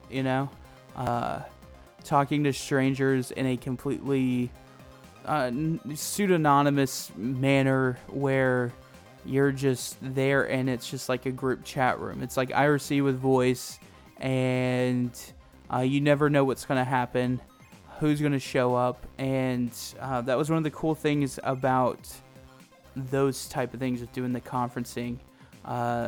Sure, with party lines you could do that shit. Ham radio, that's a lot of the appeal to it. Even nowadays with Tiny Chat, you know what I mean? Like a lot of people with Tiny Chat will just hop in Tiny Chat, and they're doing the exact same thing. And there was something really badass about being able to do that at the time. Let's see what Woody had to say. Was he said that back when you could dial a number that was always busy, and between the busy buzzes, you could talk to someone who had dialed that same busy number. I got a date that way once. That is awesome. Yeah, and so the conference stuff. What was so y'all were on this Insomnia PBX a lot. Now, how did y'all call into that one? There was an actual phone number, I think, but usually it's I think it's just a free world dial-up number or the SIP address. Yeah, at one point there was the DIN DNS URL. There was the Inter-Asterisk Exchange. Yeah, the EEX protocol. Yeah. And there was wasn't it just like a number? No, that was like SIP. At some point, I forgot what it was, but someone operated not like, I don't remember. It's been so fucking long, but I want to say that there was something with EX that you could have a phone number type thing that you could call. It was just like a global phone number system, kind of like the PSTN. Yeah. I remember he used to recommend the connecting via EEX because it was, I think at the time it was easier, or the sound quality was better, maybe less jitter, I'm not sure, but I remember for quite a while that was the way we were connecting over SIP. Yeah, it was there was different like basically with EX you would have a it was like UDP based, like all of them are, but you would just have one data stream, and instead of with like SIP you have multiple independent ones. So and then it was also binary based as well. So it's completely different. It is binary encoded. It was just way different than the way SIP works. But yeah, you'd have the phone number for that, maybe a PSTN, IP call based gateway, free world dial up. What was another method? Maybe another type of SIP trunking service. Did y'all ever get on Telefreaks PBX at all? No, I did not. No. Losers. What was the one that the BenRev crew was always on. Oh, God, what was his name? shit. And so Freak Factor and all that shit was on. Oh yeah, who ran Not Theory. PBX? Yeah, Not Theory. Yeah, that's right. Yeah, he had a pretty slick PBX. You could even listen, like at the time, BenRev had DDP Hack Radio, where it was 24/7 shoutcast stream, which is hacker radio shows, and they would do live broadcast on the show. It was really badass, and you could call into the PBX and listen to it. That was pretty cool. And plus, they had previous episodes that you could access via the IVR, so you'd have an option. And you could be like, oh, 3 for BenRev, okay. And then you enter in the episode number and you just hear it on the phone. I mean, it's kind of like stupid, but it's also cool at the same time that you have the ability to do that. I have a story about that, a slight story. So back around that time, and again, I was on dial-up, and my house at the time did not have long distance service, and I didn't have a job, so I couldn't pay for it. So it had long distance service, but it wasn't something that, the powers that be were okay paying for on any sort of more than 2-second basis. Anyway, so the powers that be. Now we know why you're so cheap. I distinctly remember working with Not Theory to whitelist a few phone numbers that I would call from. So I'd call the PBX directly, and it'd give me a SIT, the 3 beeps, and hang up on me, and then immediately call me back so that I incurred maybe a 1-second charge. And it was completely okay for me to give the powers that be like $5 at the end of the month and call it good. And because it was SIP, it wasn't a big deal for PBX to make an outbound call to call me back. Oh, nice. Yeah, that's pretty awesome. Did you ever have a situation in which like when you were on the phone and someone else pick up the phone and start yelling at you to get off the phone? You were present for a couple of those situations. Yes, I did. Oh God, I can tell you. One time I was on the phone and I was prank calling this girl. I can't talk into too many specifics, but there was some ownage that had previously occurred, and I was talking to her, and it was very entertaining. It was a group of friends, and then my mother gets on the phone and starts yelling at me and says my full name. Oh. And tells me to get off the phone. And I was just like, oh shit. Then I started getting all these threats from her boys. So yeah, good old parents getting on the phone lines while we're trying to conference and be little hacksaws. Oh man, I remember in the 90s using dial-up, and I mean there's only one dial-up account that everybody used, so only one person could be online at a time, right? And dial-up was always, it could be a little bit sketchy, like just all of a sudden, no data, and you'd have to reestablish your connection. So something like that wasn't very odd. And so what I would do is, like, if somebody in my household was up late playing stupid, games online or whatever, and I wanted to use the internet, I would just pick up the phone and I don't remember if it was just hitting touch tones or pretty much doing anything you can to interfere with the data communication, and they just think that the service is being janky, so they try and reestablish the connection. You pick up the phone and do just mess with them until they give up. They're like, fucking ISP, and then I get the internet. That's what I would do with my sister every time she got on. I mean, I set my ass on that computer and tied up the phone line all night, every night. Any chance I had, I was on it. And she just wanted to get on to use the internet, just to check her shitty email. You've got mail. Yeah, exactly. Just get on AOL for 15 minutes. Oh, hell no. I could not let that happen. And I would never forget, like, just blasting every DTMF tone I can as quickly as possible. And just hear, Mom! He's doing it again. I did not have any siblings to compete with for internet, but I was always trying. I mean, I live down in the middle of nowhere, you know. Blackmouth knows what I'm talking about. That area of the state where I lived is pretty hick. Anyway, so it wasn't so much that I had siblings Pretty to compete hick? with. Very hick. They still don't have broadband, really. Yeah, they don't. That's true. Good thing for Wisp. Yeah, kind of. I wasn't competing with siblings. I was competing with time.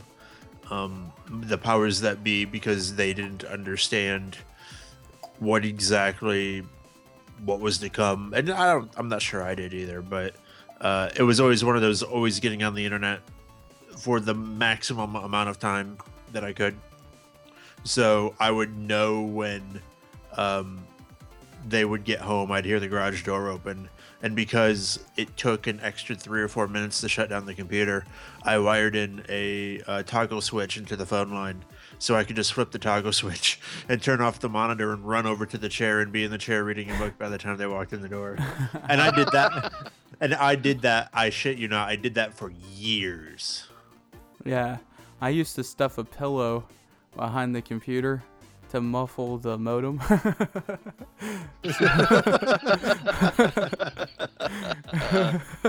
Which is horrible for the computer, but I needed my dial-up. My parents had the stupid idea of putting the computer in my bedroom when I was a kid. So Yeah, that was not smart. yeah, I was just online all night, and they would bust in and yell at me, and then remove my privileges from the computer, change my AOL password so I couldn't get on, but then I would just log in as my dad, the administrator's account, and just have the internet. Like, he's not going to remember if he changes his password, so that's a safe bet. But yeah, good times. Not so much PBX related or VoIP, but No, but But still related to good phone times. lines. yeah, there you go.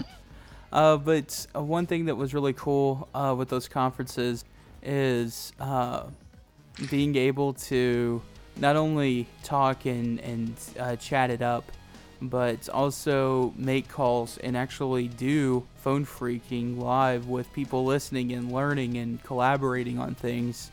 Oh, yeah. So many cool things have been experienced on a conference. So that's why that show that we keep referring to, Freak Factor, existed, was for that reason, for people to just go and show off something that they did, or make a prank call, or social engineer some company or individual, and you would hear this stuff in conferences all the time, but it wasn't recorded and published online in a format. So they called it the first reality show for freaking or whatever. I don't remember what they titled it, but It was during the time when that TV show Freak Factor was on. Fear remember that? Factor. Fear Factor. Fear Factor. Fear Factor, Yeah. Sorry. yeah. Yeah. Mixed up, and I think the logo they had fashioned to Yeah, look it just was- like it too. Yeah. So it was pretty cool. All of those experiences with the conferences were a lot of fun, and just learning VoIP and making your own PBX and moving from there is just really badass. And I don't know, it's just a lot of fun. And there's still some things out there that you can call it. There's a lot of different PBXs that you can call into. Eventually, we'll have one that people can call into. I've been paying for the fucking thing for damn near a year now. I have 2 phone lines, like DIDs, that I'm paying for that is just never finished setting everything up. But I use it. yeah. Anyone that's been on the show basically has a SIP account that can do outbound dialing On my Like- dime. Well, yeah. Well, I use it to sometimes call the PLA PBX Oh, okay. just because it randomizes the outbound caller ID. Yeah. Because I don't really want my phone number being Associated. showing up on those Yeah. anything PLA related. I totally understand. Here's a little example for people of what you can do with a PBX in a conference. This is what our conference is. So our earlier shows, we had tons of issues. Your quality isn't going to be as good as it can be if you have the infrastructure that a company like Microsoft has. So when you're doing it all on your own, it sounds good, but not when you're trying to record a podcast. It just sounds like better than normal phone quality, but just not good enough to be on a show. But this is what our original first episodes were done on, and the September 2015 episode of DHA After Hours was done using this conference line. So this is what you hear if you are on that conference. Welcome to the conference. Remember that this is not a secure form of communication and may be monitored by unauthorized third parties. Have fun, and do not get butthurt. Now you have to have them say, press start a fuck Coder 365 in the ass. Please say your name after the tone.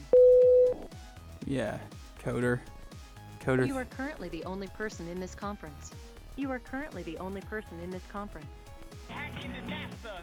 Yeah. So yeah, and this is a common thing that you would see. That's why I put it on here. Is you could put whatever hold music that you wanted. So in the case of ours, I have dual cores, all the things playing, and some other interesting songs.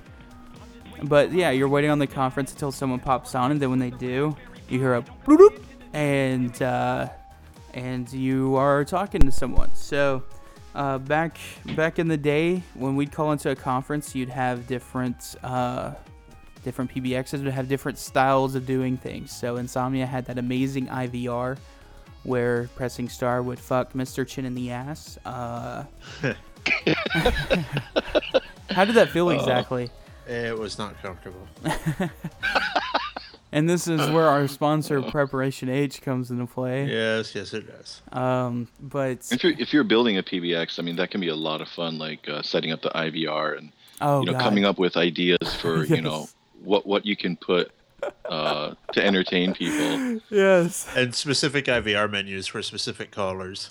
And you can even have hidden options. So when you call it, it'll either be computer generated, like what you heard there was obviously a computer generated voice, but it was a WAV file that's being played by the PBX. So that's something that you generate as a sound file. There's also ones that are scripted that are done using you type it out and it's doing text to speech. But you can have Festival. 5. Yeah, exact festival. Thank you. You're gonna have 5 IVR options, but only say 1 or 4. And that 5th one could be, like all of them are 1, 2, 3, 4, and your 5th one, it can be, 4, 5, 6. You press that in, and then it can be a prompt for you to put in a passcode. You put it in a passcode. Oh, and then now you can access another IVR, and from there you could have it be a secret conference line, or you could have an outbound dial tone, so it gives you the tone, and you can just have outbound calls. And that can be handy for different situations. One thing that you can do that I'm definitely going to be implementing on ours is where you can press an option. It gives you a prompt. You put in a phone number, which is what you're going to caller ID spoof, and then you dial in the number you're going to dial. So on the fly, you can pick up your phone, call in, put in your passphrase, and then you are able to caller ID spoof on your cell phone without any apps, just calling a number from any phone. There's all kinds of crazy shit you can do. Yeah, you can even have a hidden menu number or sequence of numbers that takes you into like the same conference that's spoken over the IVR, but you get like moderator like permissions and stuff, or all kinds of stuff you can do. I think Insomnia had weather and yeah, and that's really simple to tie in. You use Yahoo, and those scripts have been around and work for years. Some things I've done so many PBXs in the past, and on episode 8, the Ken Saga, I heavily utilized a PBX for all of those calls and recordings, as you could hear on that episode.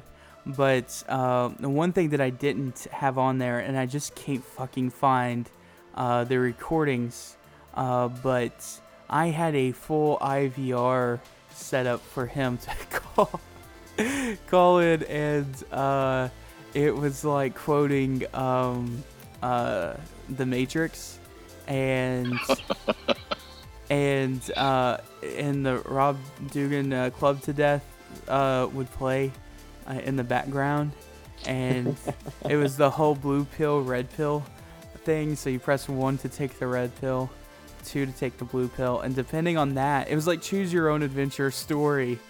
And so being that it's this guy, he called back and did every single possible option.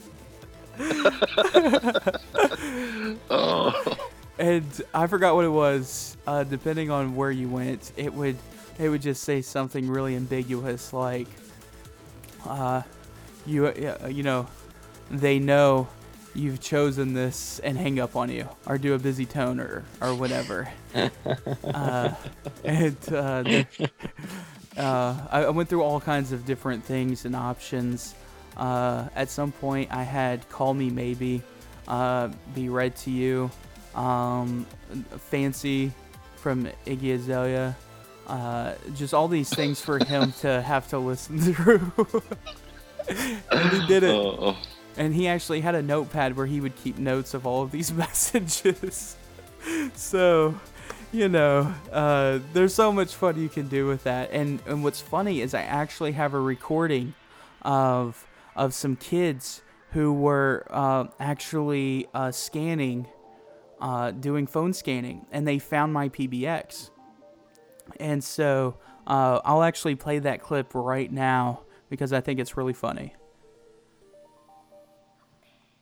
And I'll just do the brief. This is it with all of the music removed. All right, I'm gonna pause right now. All right, so yeah, that's those kids enjoying the phone systems. But yeah, there's so much you can do when you do your own PBX. But that is just some of the fun of exploration. And a kind of like, if you think of in hacking having your home lab, not really the same way, but it's kind of like having your own phone freaking home lab. You can do all kinds of fun stuff. And one thing that was set up that we found out tonight no longer works, which is sad, was Project MF. So, you know, we talked about the Blue Box last week, and that is a really big part of phone freaking history. And unfortunately, since we're not old enough to have been around when you could actually use a Blue Box, we could just talk about it and not actually have much experience with using the damn thing. So what we have here is what's known as Project MF. And it is a PBX that was set up for you to experience what it was like to use a Blue Box. So what we're going to do now is call that up and kind of show you what it was. It's broken now, but you can get the gist of how it was set up. Welcome to Project MF. Last update, Tuesday, July 31st, 2012. To end this message and go directly to a trunk, press touchtone 0 at any time. Go forward. So this is a 2600 trunk, a vulnerable trunk. Anyway.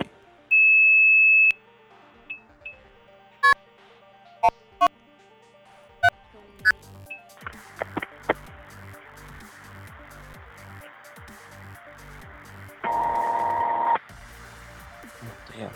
No, got it to work. Oh shit. Who are you calling? I have no clue. Background. You hear redialing that number in MF, complete with the KP 7-digit number start. And I'm wondering why it's using the signaling system that I was under the impression was completely This is obsolete Joy and not being Bubbles. used anymore. They use it for like data step now, like the What the fuck?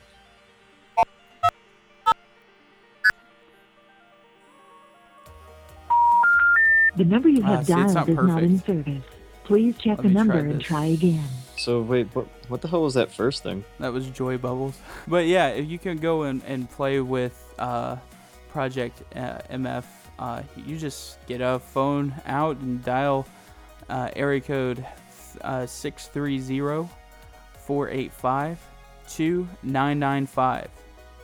So what you do is you need to be able to have a blue box ready, and you play the 2600 hertz tone to trip the trunk, and then you can dial in a list of options that are listed on projectmf.org, and you can play with it. Now this is all an Asterix PBX right here. So again, it's one of those examples of where it's pretty fun and badass that where you can use Asterix to do something really cool.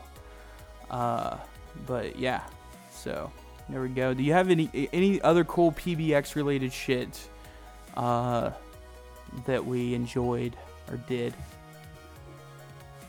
Oh, a lot of prank calling, man. I mean, there's nothing technical about that, but it's all a good time. Yeah. One thing I wanted to say about, things obviously have changed over the years. We have a lot of different techniques, and we talked about caller ID spoofing before VoIP really came along. The barrier to entry with that was extremely expensive because you would have to have a pretty feature-filled PBX to be able to pull that off. And with a PBX that you download free telephony software, you get just the right VoIP provider, and then you can control your outbound caller ID. So that's something that is definitely worth looking into and playing around with, and that wouldn't have been possible if it weren't for VoIP.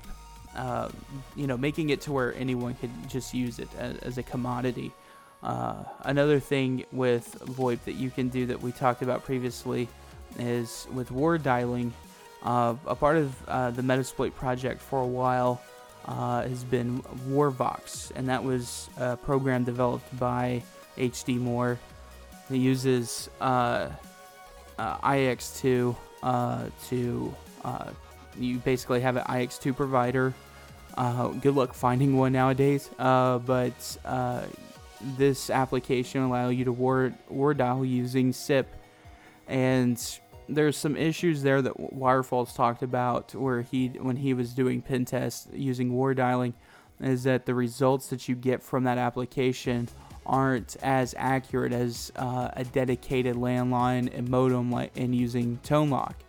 A lot of that I would have to assume is probably partly due to the software, partly due to the fucking provider, and also partly due to the codecs. But it's still an option out there. One thing that I suggested was instead of trying to find an IX2 provider, you could just have your own PBX set up and get a SIP trunk provider, like a good one like bandwidth.com, and have their SIP trunk and just have a IAX2 trunk available just for your Warvox scenario. So that's one cool thing that you can do using a PBX. You can war dial off of the son of a bitch, and it's not so relevant anymore to find terminals, but if you're wanting to do war dialing, that's one way to do it over SIP. So it's definitely a viable option one thing that I've played a little bit with and will continue to have to play with is actually using a cell phone as a SIP trunk. Well, not necessarily a SIP trunk, but a trunk for your Astrix PBX. There is a module that you can enable when you're compiling Astrix that enables Bluetooth support. So you can connect your phone via Bluetooth to an Astrix PBX and use that as a trunk. No shit. And we've and you and I have talked about this a little bit, but that has a lot of potential use cases. Oh yeah, and one that I'm looking at here is I have a burner that is a T-Mobile shit phone, and I have T-Mobile's network, so I have no reception ever outside of being in the Metroplex. Luckily, T-Mobile has Wi-Fi calling on their phones, so that's the only thing that makes this damn thing usable for me, is being able to use Wi-Fi. In that sense, I feel like I'm Polygon, where I could only make calls over Wi-Fi.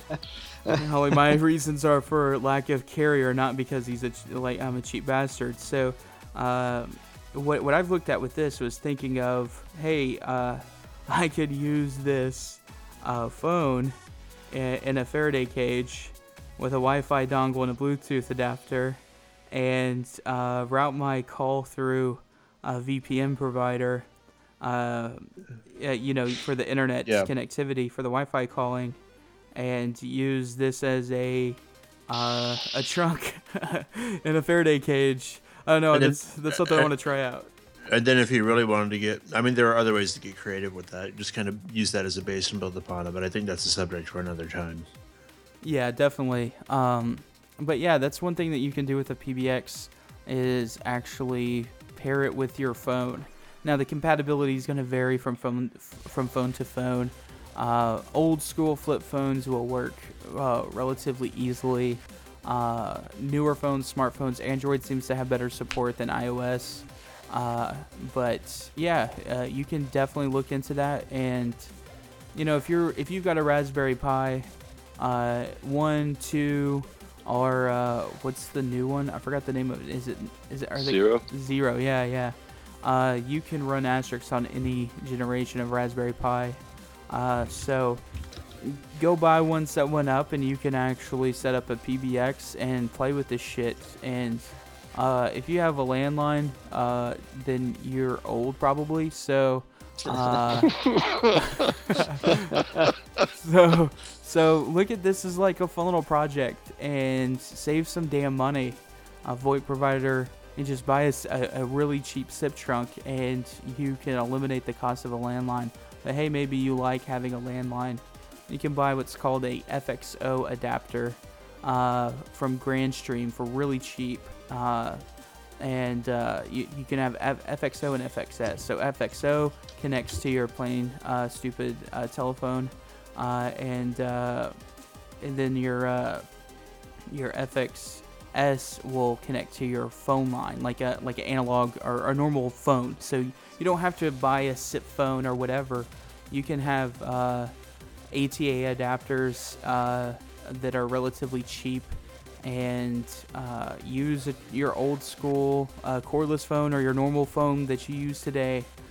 You can have it turn into a VoIP phone with an adapter, connect it to your PBX, and you're good to go. I'm guessing that's how RBCP does the bold voicemail hacking stuff. Yeah, just a series of ATAs.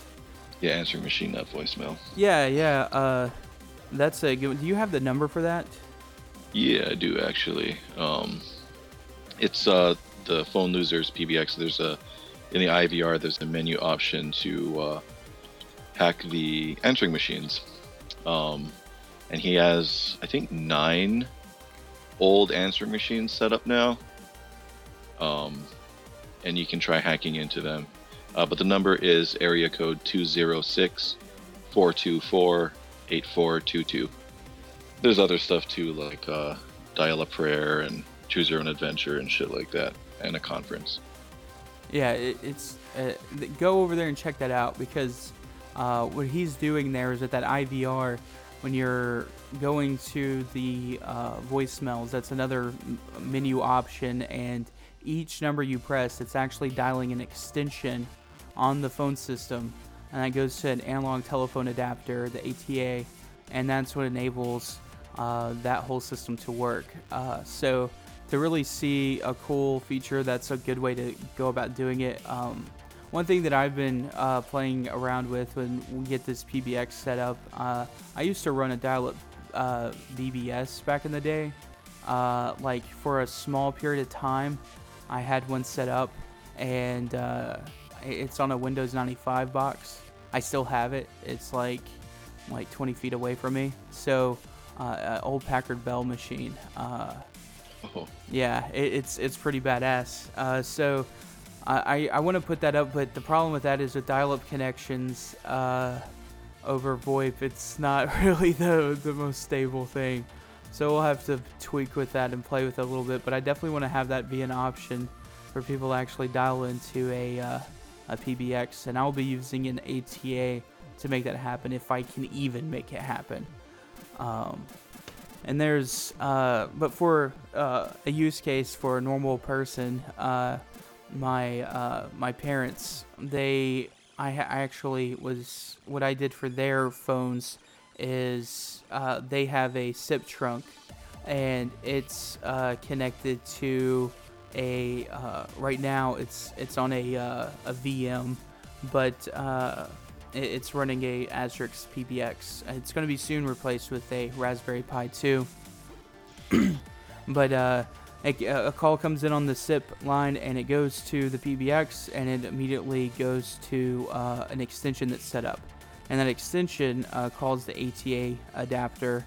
And what's fun about this is that I don't have it going to a phone. I actually went out to the TNI can on the side of the house and unplugged all of the telephone company's lines coming in to the TNI. And that's the extension? Yeah. And I have the ATA hooked up directly to their TNI can. So every single phone jack in the house will be active and work. I don't know how many phones you could actually have plugged in with one ATA trying to power the entire house's phone lines, but that's something that you can set up. And actually with these ATAs, you can have multiple extensions configured. So if you wanted, you could have multiple SIP trunks come in and to one ATA if you so desired. But there's so much that you can do. A lot of home projects. I know Mr. Chin has talked about, he's got a payphone. Yeah, I do. And getting that set up with the ATA on his PBX that will then tie into all sorts of other things. Yeah, the Shadow Systems PBX. So I don't know. I mean, I'd like to get a DID for the payphone, or like a DID for my office with a hunt group or something. Right. With a payphone really being, I mean, the payphone's a novelty. I think we all understand that, but it'd be part of the ring group or something. That'd still be pretty cool. Oh yeah, definitely. Then there's what else? I mean, there's just so much. The possibilities are endless with what you can do. One thing I have, the call I just did into our PBX into the conference line, that was done using my cell phone using a SIP client, CSIP Simple. So, you can have apps on your phone that if you're on Wi-Fi or on your cellular data, you can call into your own PBX and, not even have to use minutes, as if that's a problem anymore. Yeah, minutes are free, data's not. I mean, if you're Polygon, that's a concern. Yeah. You know what? He can actually, since he's just doing Wi-Fi based calling all the time, he could just get a PBX set up like in the cloud and pay the SIP, fees, and then he wouldn't even have to have a cell phone. Yeah, just use AWS free tier for a year, and then. Yeah. He could literally have free phone service if he knew enough to do it, but yeah, so I guess that's kind of like the whole fun with PBXs in a nutshell there. Yep. One thing that I will recommend here is this blog called nerdvittles.com. That's nerd, VITTLES.com. This dude, Ward Mundy, has been fucking with Asterix for years, and that blog has thousands upon thousands of articles about all of the fun and cool shit you can do with a PBX. He created PBX in a Flash, an Incredible PBX, which are two distributions that are hardened PBX solutions. And PBX in a Flash is a distro that's based off of CentOS, and it's hardened. It's got all of these great security features put in place and options right out of the box. Incredible PBX is an add-on on top of that, in which you can get all kinds of fucking features that make it really easy to implement. But you only get like a free updates for like, I think it's 25 updates that you get for free, and then you have to pay like 20 something bucks a year. It's not crazy, but you can actually implement all the stuff that's on the Incredible PBX for free.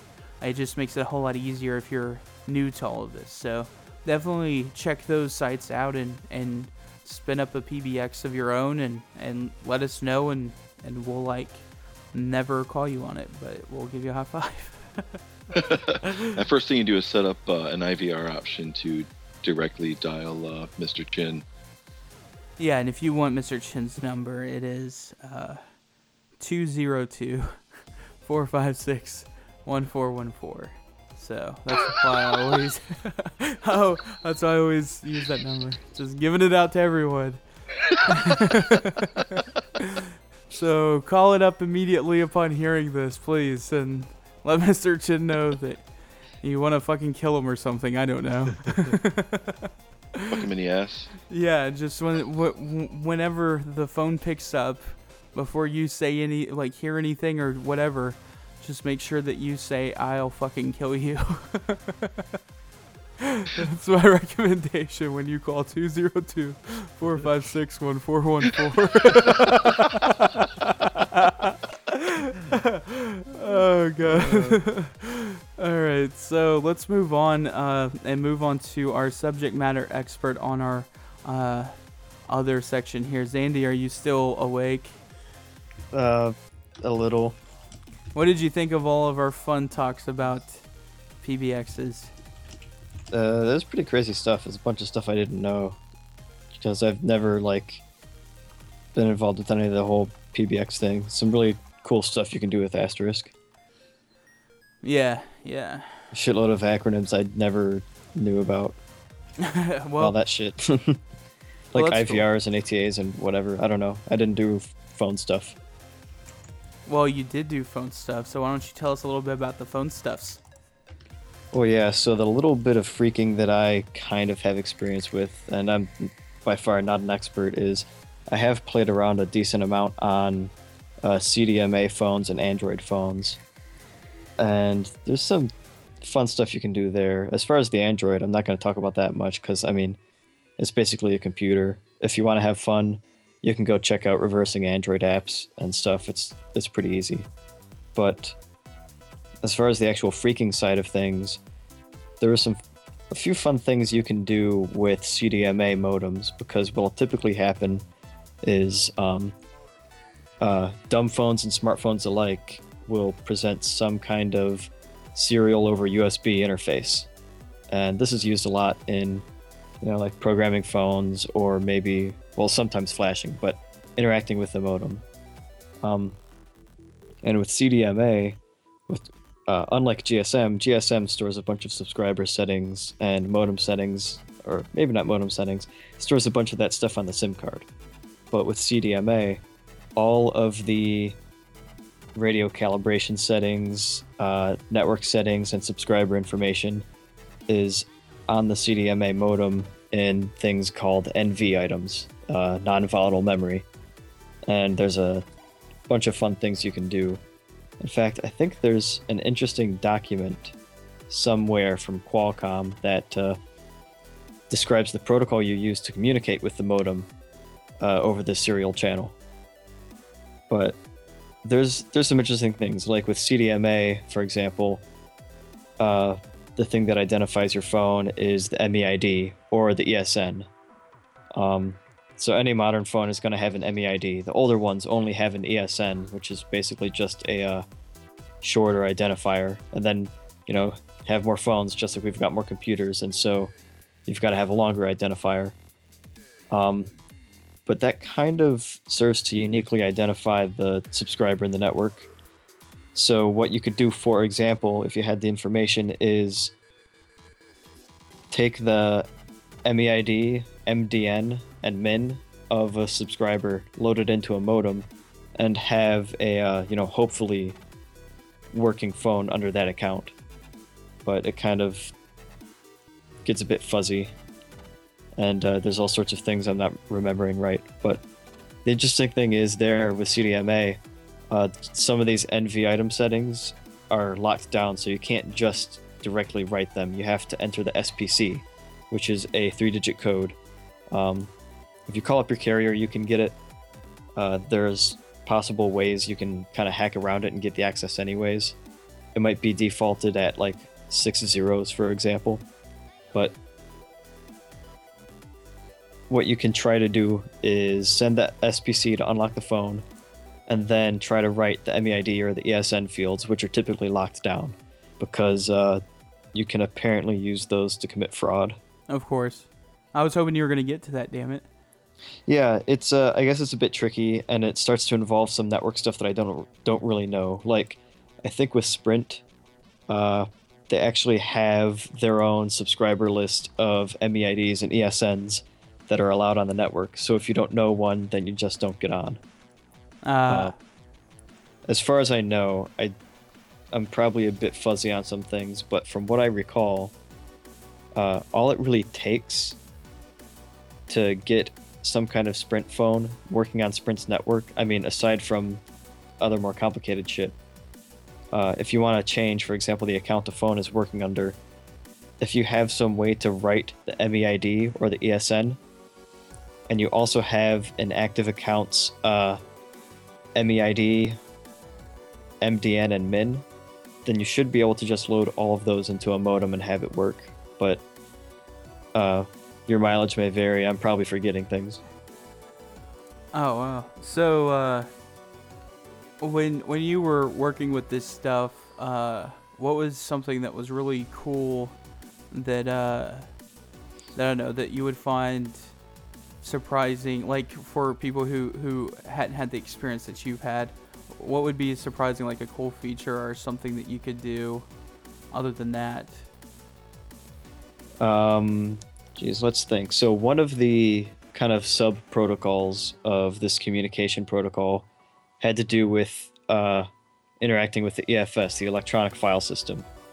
And so what'll happen is the modem will have some files and stuff.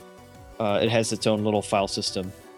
And there's a few tricks involved in that. Like, one trick is if you want to try to overwrite the SPC, for example, or overwrite the MEID, it's possible that there's going to be a file accessible through the EFS that stores that number in it.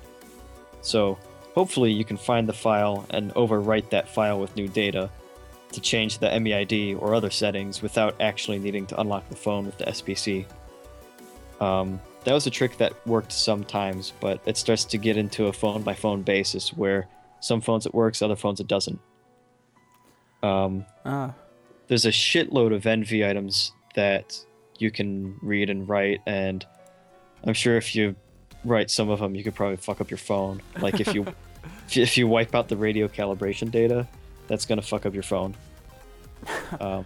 If you accidentally wipe the ESN or the MEID, that's gonna fuck up your phone. Yeah, there's so much stuff. It's all coming back to me. Yeah. So you were dealing with like what operating, like Symbian based, or what operating system were you dealing with mainly? I dealt with Android a lot, but we also did some stuff with dumb phones, and I don't know what fucking OS they had on them. All I had was some fucking, flat binary blob that was the ROM. And mostly didn't touch that a whole lot. It was a pain in the ass. Mostly focused on interfacing with the modem over USB, which if you're interested in trying to do any of that, I would recommend starting to hunt around for different PSTs, phone support tools, by different manufacturers like Samsung, LG. Let's see. Yeah. Okay. So you could look up Samsung PST, for example. You could look up LG Download or LGN PST. LG PSTs all fucking suck. You could look up Chameleon. You could look up CDMA Workshop. CDMA Workshop's a really badass piece of software. So CDMA Workshop implements a lot of that modem interface protocol sort of thing that I was talking about, where you can read and write NV items, mess around with the EFS, try to change the MEID and the MIN, load a different PRL on there, all sorts of fun stuff. And it starts to really get over my head as far as the actual CDMA network works. Yeah. Oh, that's pretty cool. Did you ever put in backdoors? It's a lot easier to do in the ROMs. Right, I could have. Of course. So what when you're interfacing with the modems, what chipsets were they usually, or did you even get to see that low into it? Well, what do you mean? What chipsets? Because a lot of phones used Qualcomm, like a shitload. The baseband, yeah. So the vast majority, I believe, use Qualcomm. There's other ones where it's like some off-brand chip, like Via, maybe. I don't really know brands, but they would have a compatible protocol for the most part. Oh, I see. Okay.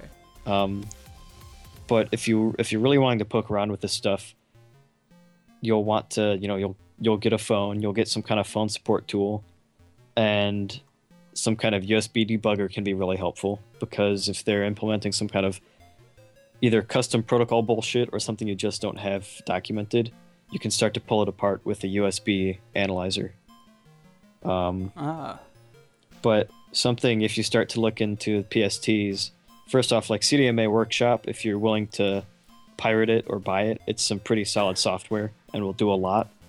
But if you're gonna hunt around for actual PSTs from OEMs, then something you'll notice is you'll often need both drivers and DLLs for a specific model of phone.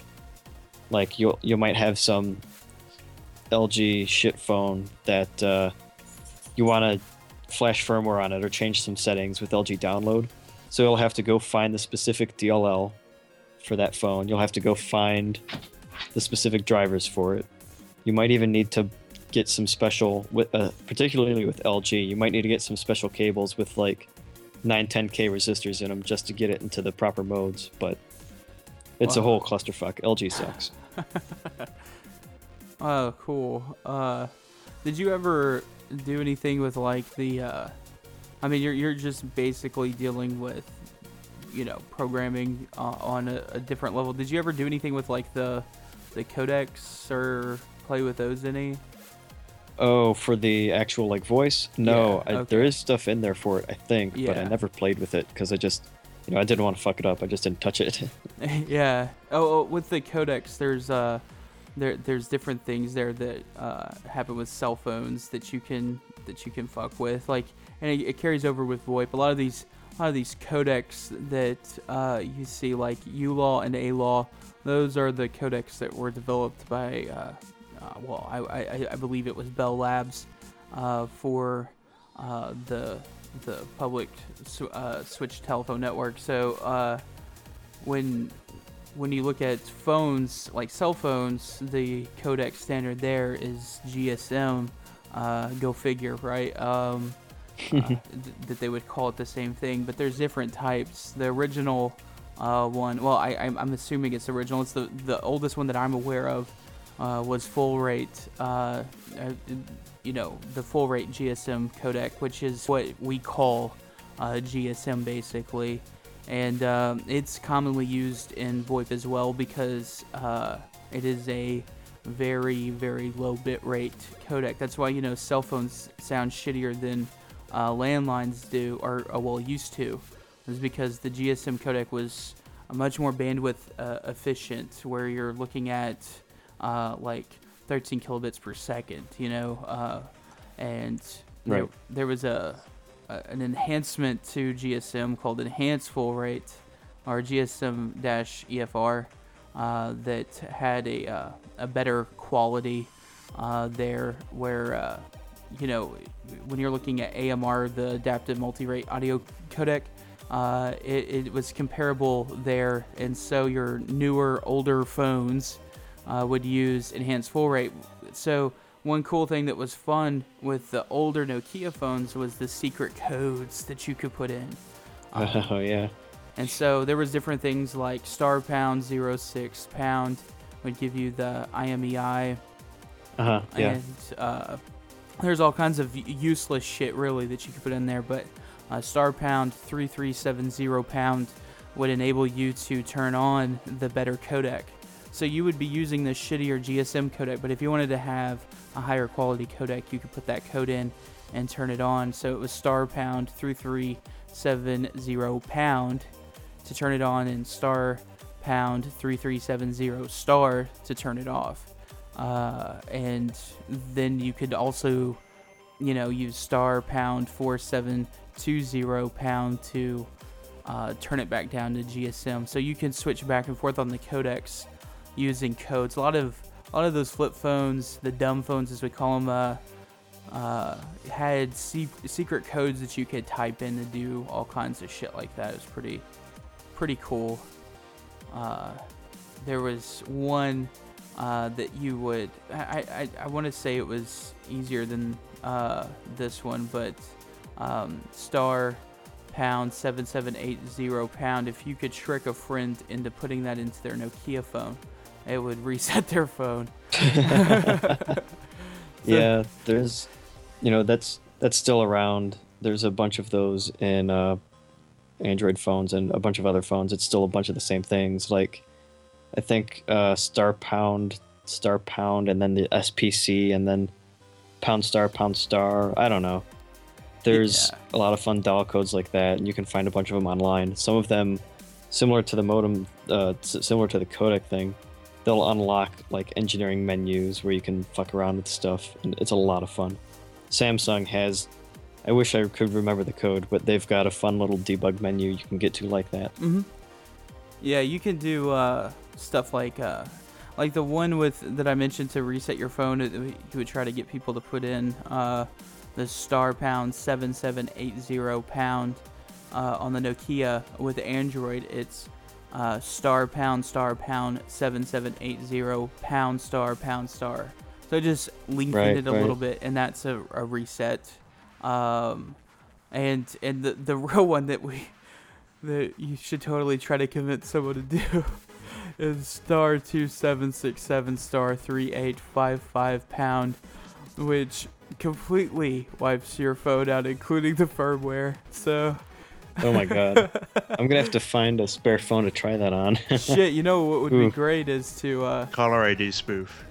Yeah, I don't know. That would be interesting to try. I'm gonna. Can you spoof those characters? I don't. No, you cannot actually. Yeah, it doesn't. Damn it! It doesn't allow that. As far as I'm aware, I do not think so. No, I don't think that the characters are available for the transmission that occurs for that. Yeah, there's all kinds of little codes that you can still put in. And I don't remember what the what all else there is. It also depends on your on the manufacturer and the carrier too. There's different things that you can do there. But if you Google your phone and try to look for the codes, you can find some interesting things out there. So yeah, something else I was actually talking with somebody about earlier today was so you've had those dial codes kind of hold over from old phones, but something you also something I've noticed on Android phones, poking around at the radio from the operating system side of things, is there'll typically be some kind of device file that is, here you are talking to the modem using AT commands, just like from 30 years ago, to set up calls and, poke the modem and have it do different things. Yeah, it wasn't that actually something that was with a recent Black Phone vulnerability, was that exact poking around with these old-ass codes. You had to have shell access on the phone, which means that you would have had to have been an idiot or something. It wasn't just like it wasn't like a remotely... you could just know a phone number or an IP address and do it. You had to actually run something on the phone itself, but you could do a lot of those functions. There's so much that can be done with the cellular space. Back in the day, with cloning, hell, even using a scanner. I remember when I was younger, I used to fuck around with. I don't even know what you call it. Like nowadays, you use it for free-to-air satellite.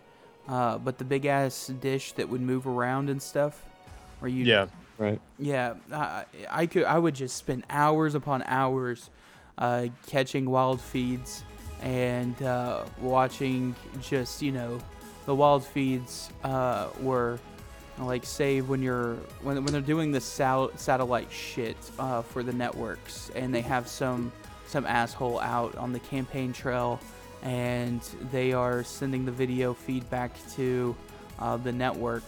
They would be on a channel on like one of the Galaxy, Galaxy 19 or whatever, or Galaxy 8 or something like that. Right, it would just be on some satellite, and if you could get on that channel, you could actually watch the raw, unedited, behind the scenes wild feed is what they're called, that you could see. And nowadays you can't do that because they encrypt it. But when I worked at a TV station, obviously it was decrypted there, and we could actually see the network feeds, the wild feeds there in the racks, in the server racks there in the production area. There's like a full rack server that just did nothing but decoding the HD satellite streams. And I wanted to get on that box so bad, but I never had an opportunity to. But you could still see them. But back in the day, you could actually, anyone with a fucking satellite could see wild feeds. And another thing that you could stumble upon is if you would move your dish left and right, so you would have it calibrated for your television stations. You can move it left or right, and just a little bit over outside of the channel, you could get in between two channels, and sometimes you could actually hear satellite phone conversations, and that was fucking wild to hear as a kid, like in kindergarten, sitting there fucking around with a satellite and coming across phone convos. But those are the days of the past, unfortunately. But if you would like to fuck with, kind of in the same spirit of what we were talking about, setting up your own VoIP PBX, if you would like to dive into cellular networks, look into OpenBTS. That stands for Open Base Transceiver Station, and this is a software-based GSM station that you can integrate with VoIP networks with SIP trunks. And so that sounds badass. Yeah, and it is badass. You can basically use this for just fun, right? You can set up your own little station at home. This is more of a hardware developer kit, obviously. But what was really cool at DEF CON 20, Ninja Networks, they had a thing called the NinjaTel van. And they got a Econoline van, and they turned that into a OpenBTS base station with a fucking full antenna and everything. And so what they did was they passed out GSM phones with the SIM cards that were made specifically for this OpenBTS van station. And they were handed out as like VIP, or not VIP, but just after party invites. But when you had this phone, you were on a GSM network that they had going, running out of this van that had 650 phones on it. So imagine just how cool that would be to get this old flip phone and being able to talk to people on a private GSM network. And so it's what the cartels did down in Colombia. Yes, they did, but they also used actual cell phone network infrastructure by getting kidnapping telco linemen and engineers to put that infrastructure in place for them. Under details, right? Jeez. Yeah. So remember, when you can't hack it, just pull a gun out. But what's really cool about OpenBTS is that once you get this all set up, you can run your own fucking cell phone network. And what, of course, one of the things here that we would think of in the hacking perspective is, hey, can we intercept GSM-based communications? And turns out, yes, in 2010 at DEF CON, there was a really awesome talk where OpenBTS was used in a live demo to show this, because what in the GSM standard, there is actually an authentication mechanism that's put into place, and if I remember correctly, and I'm probably not remembering correctly, but there is a 0 and 1 switch, basically on or off, and all of your SIM cards, at least at that time, in the US were turned off. So like the features there, everything's in place. They just didn't have the 1. They had the 0.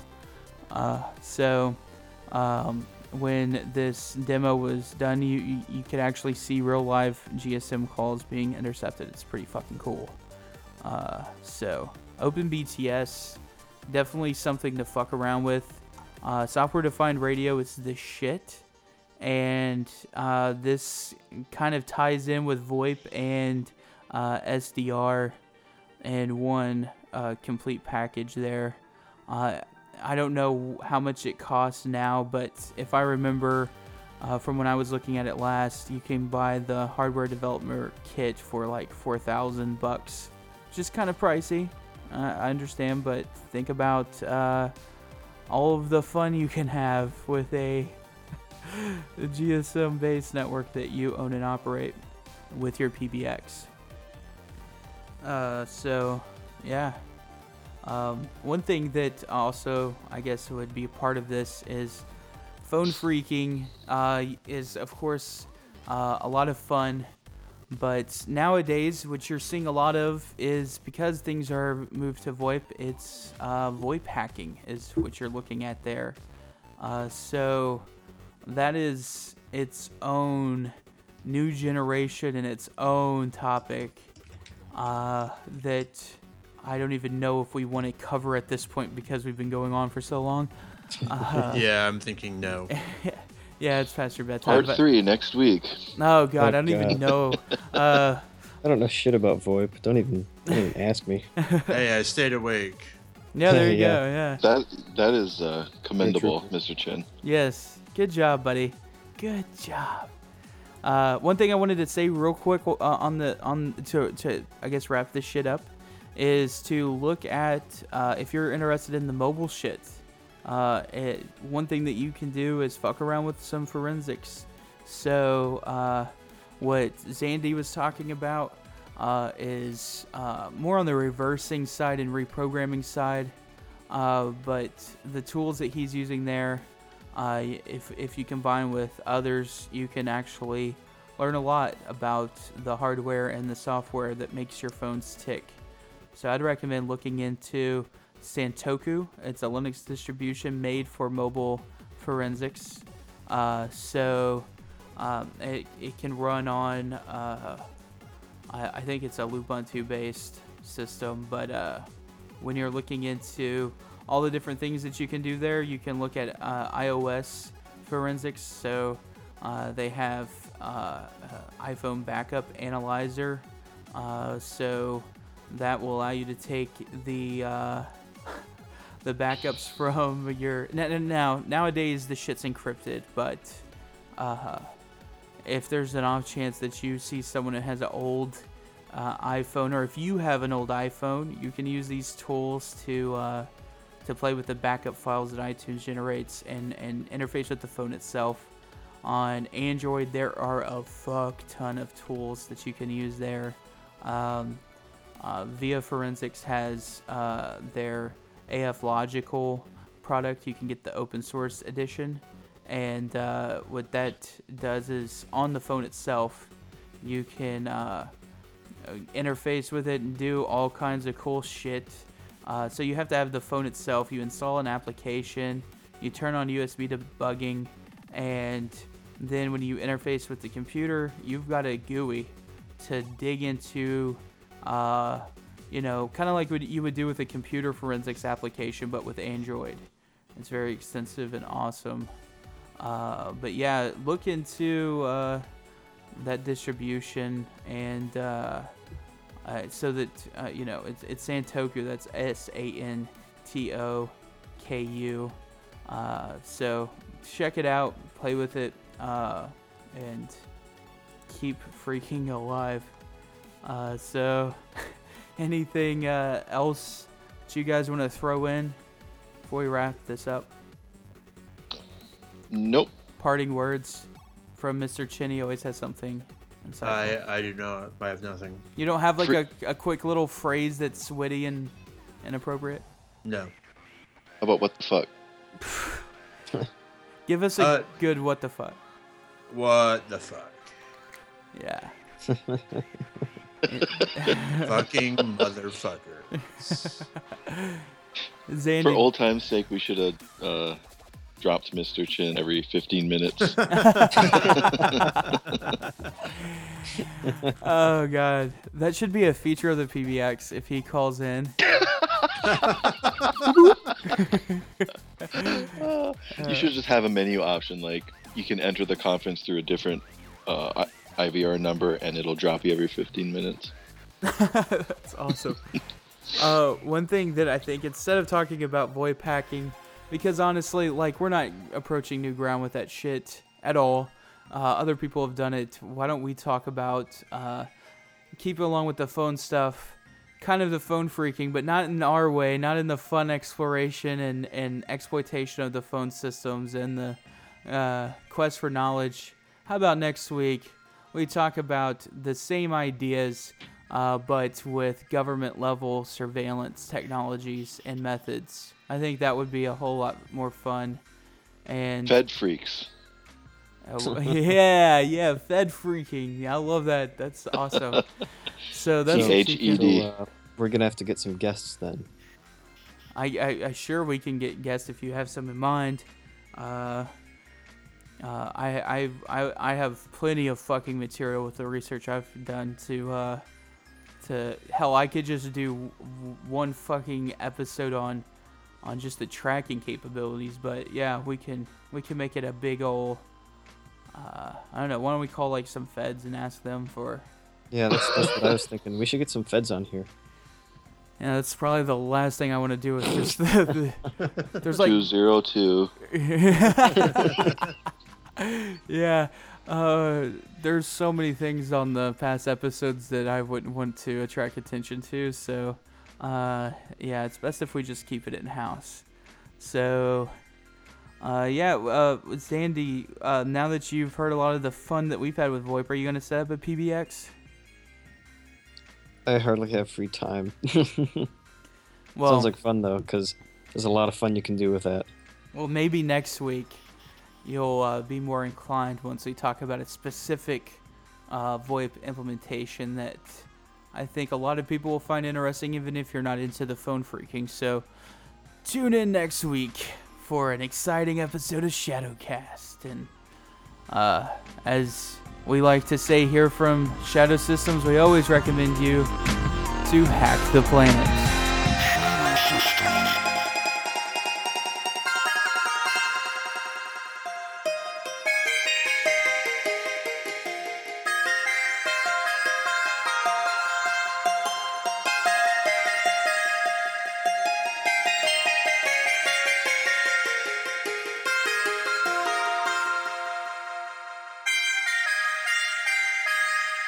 Shadow System.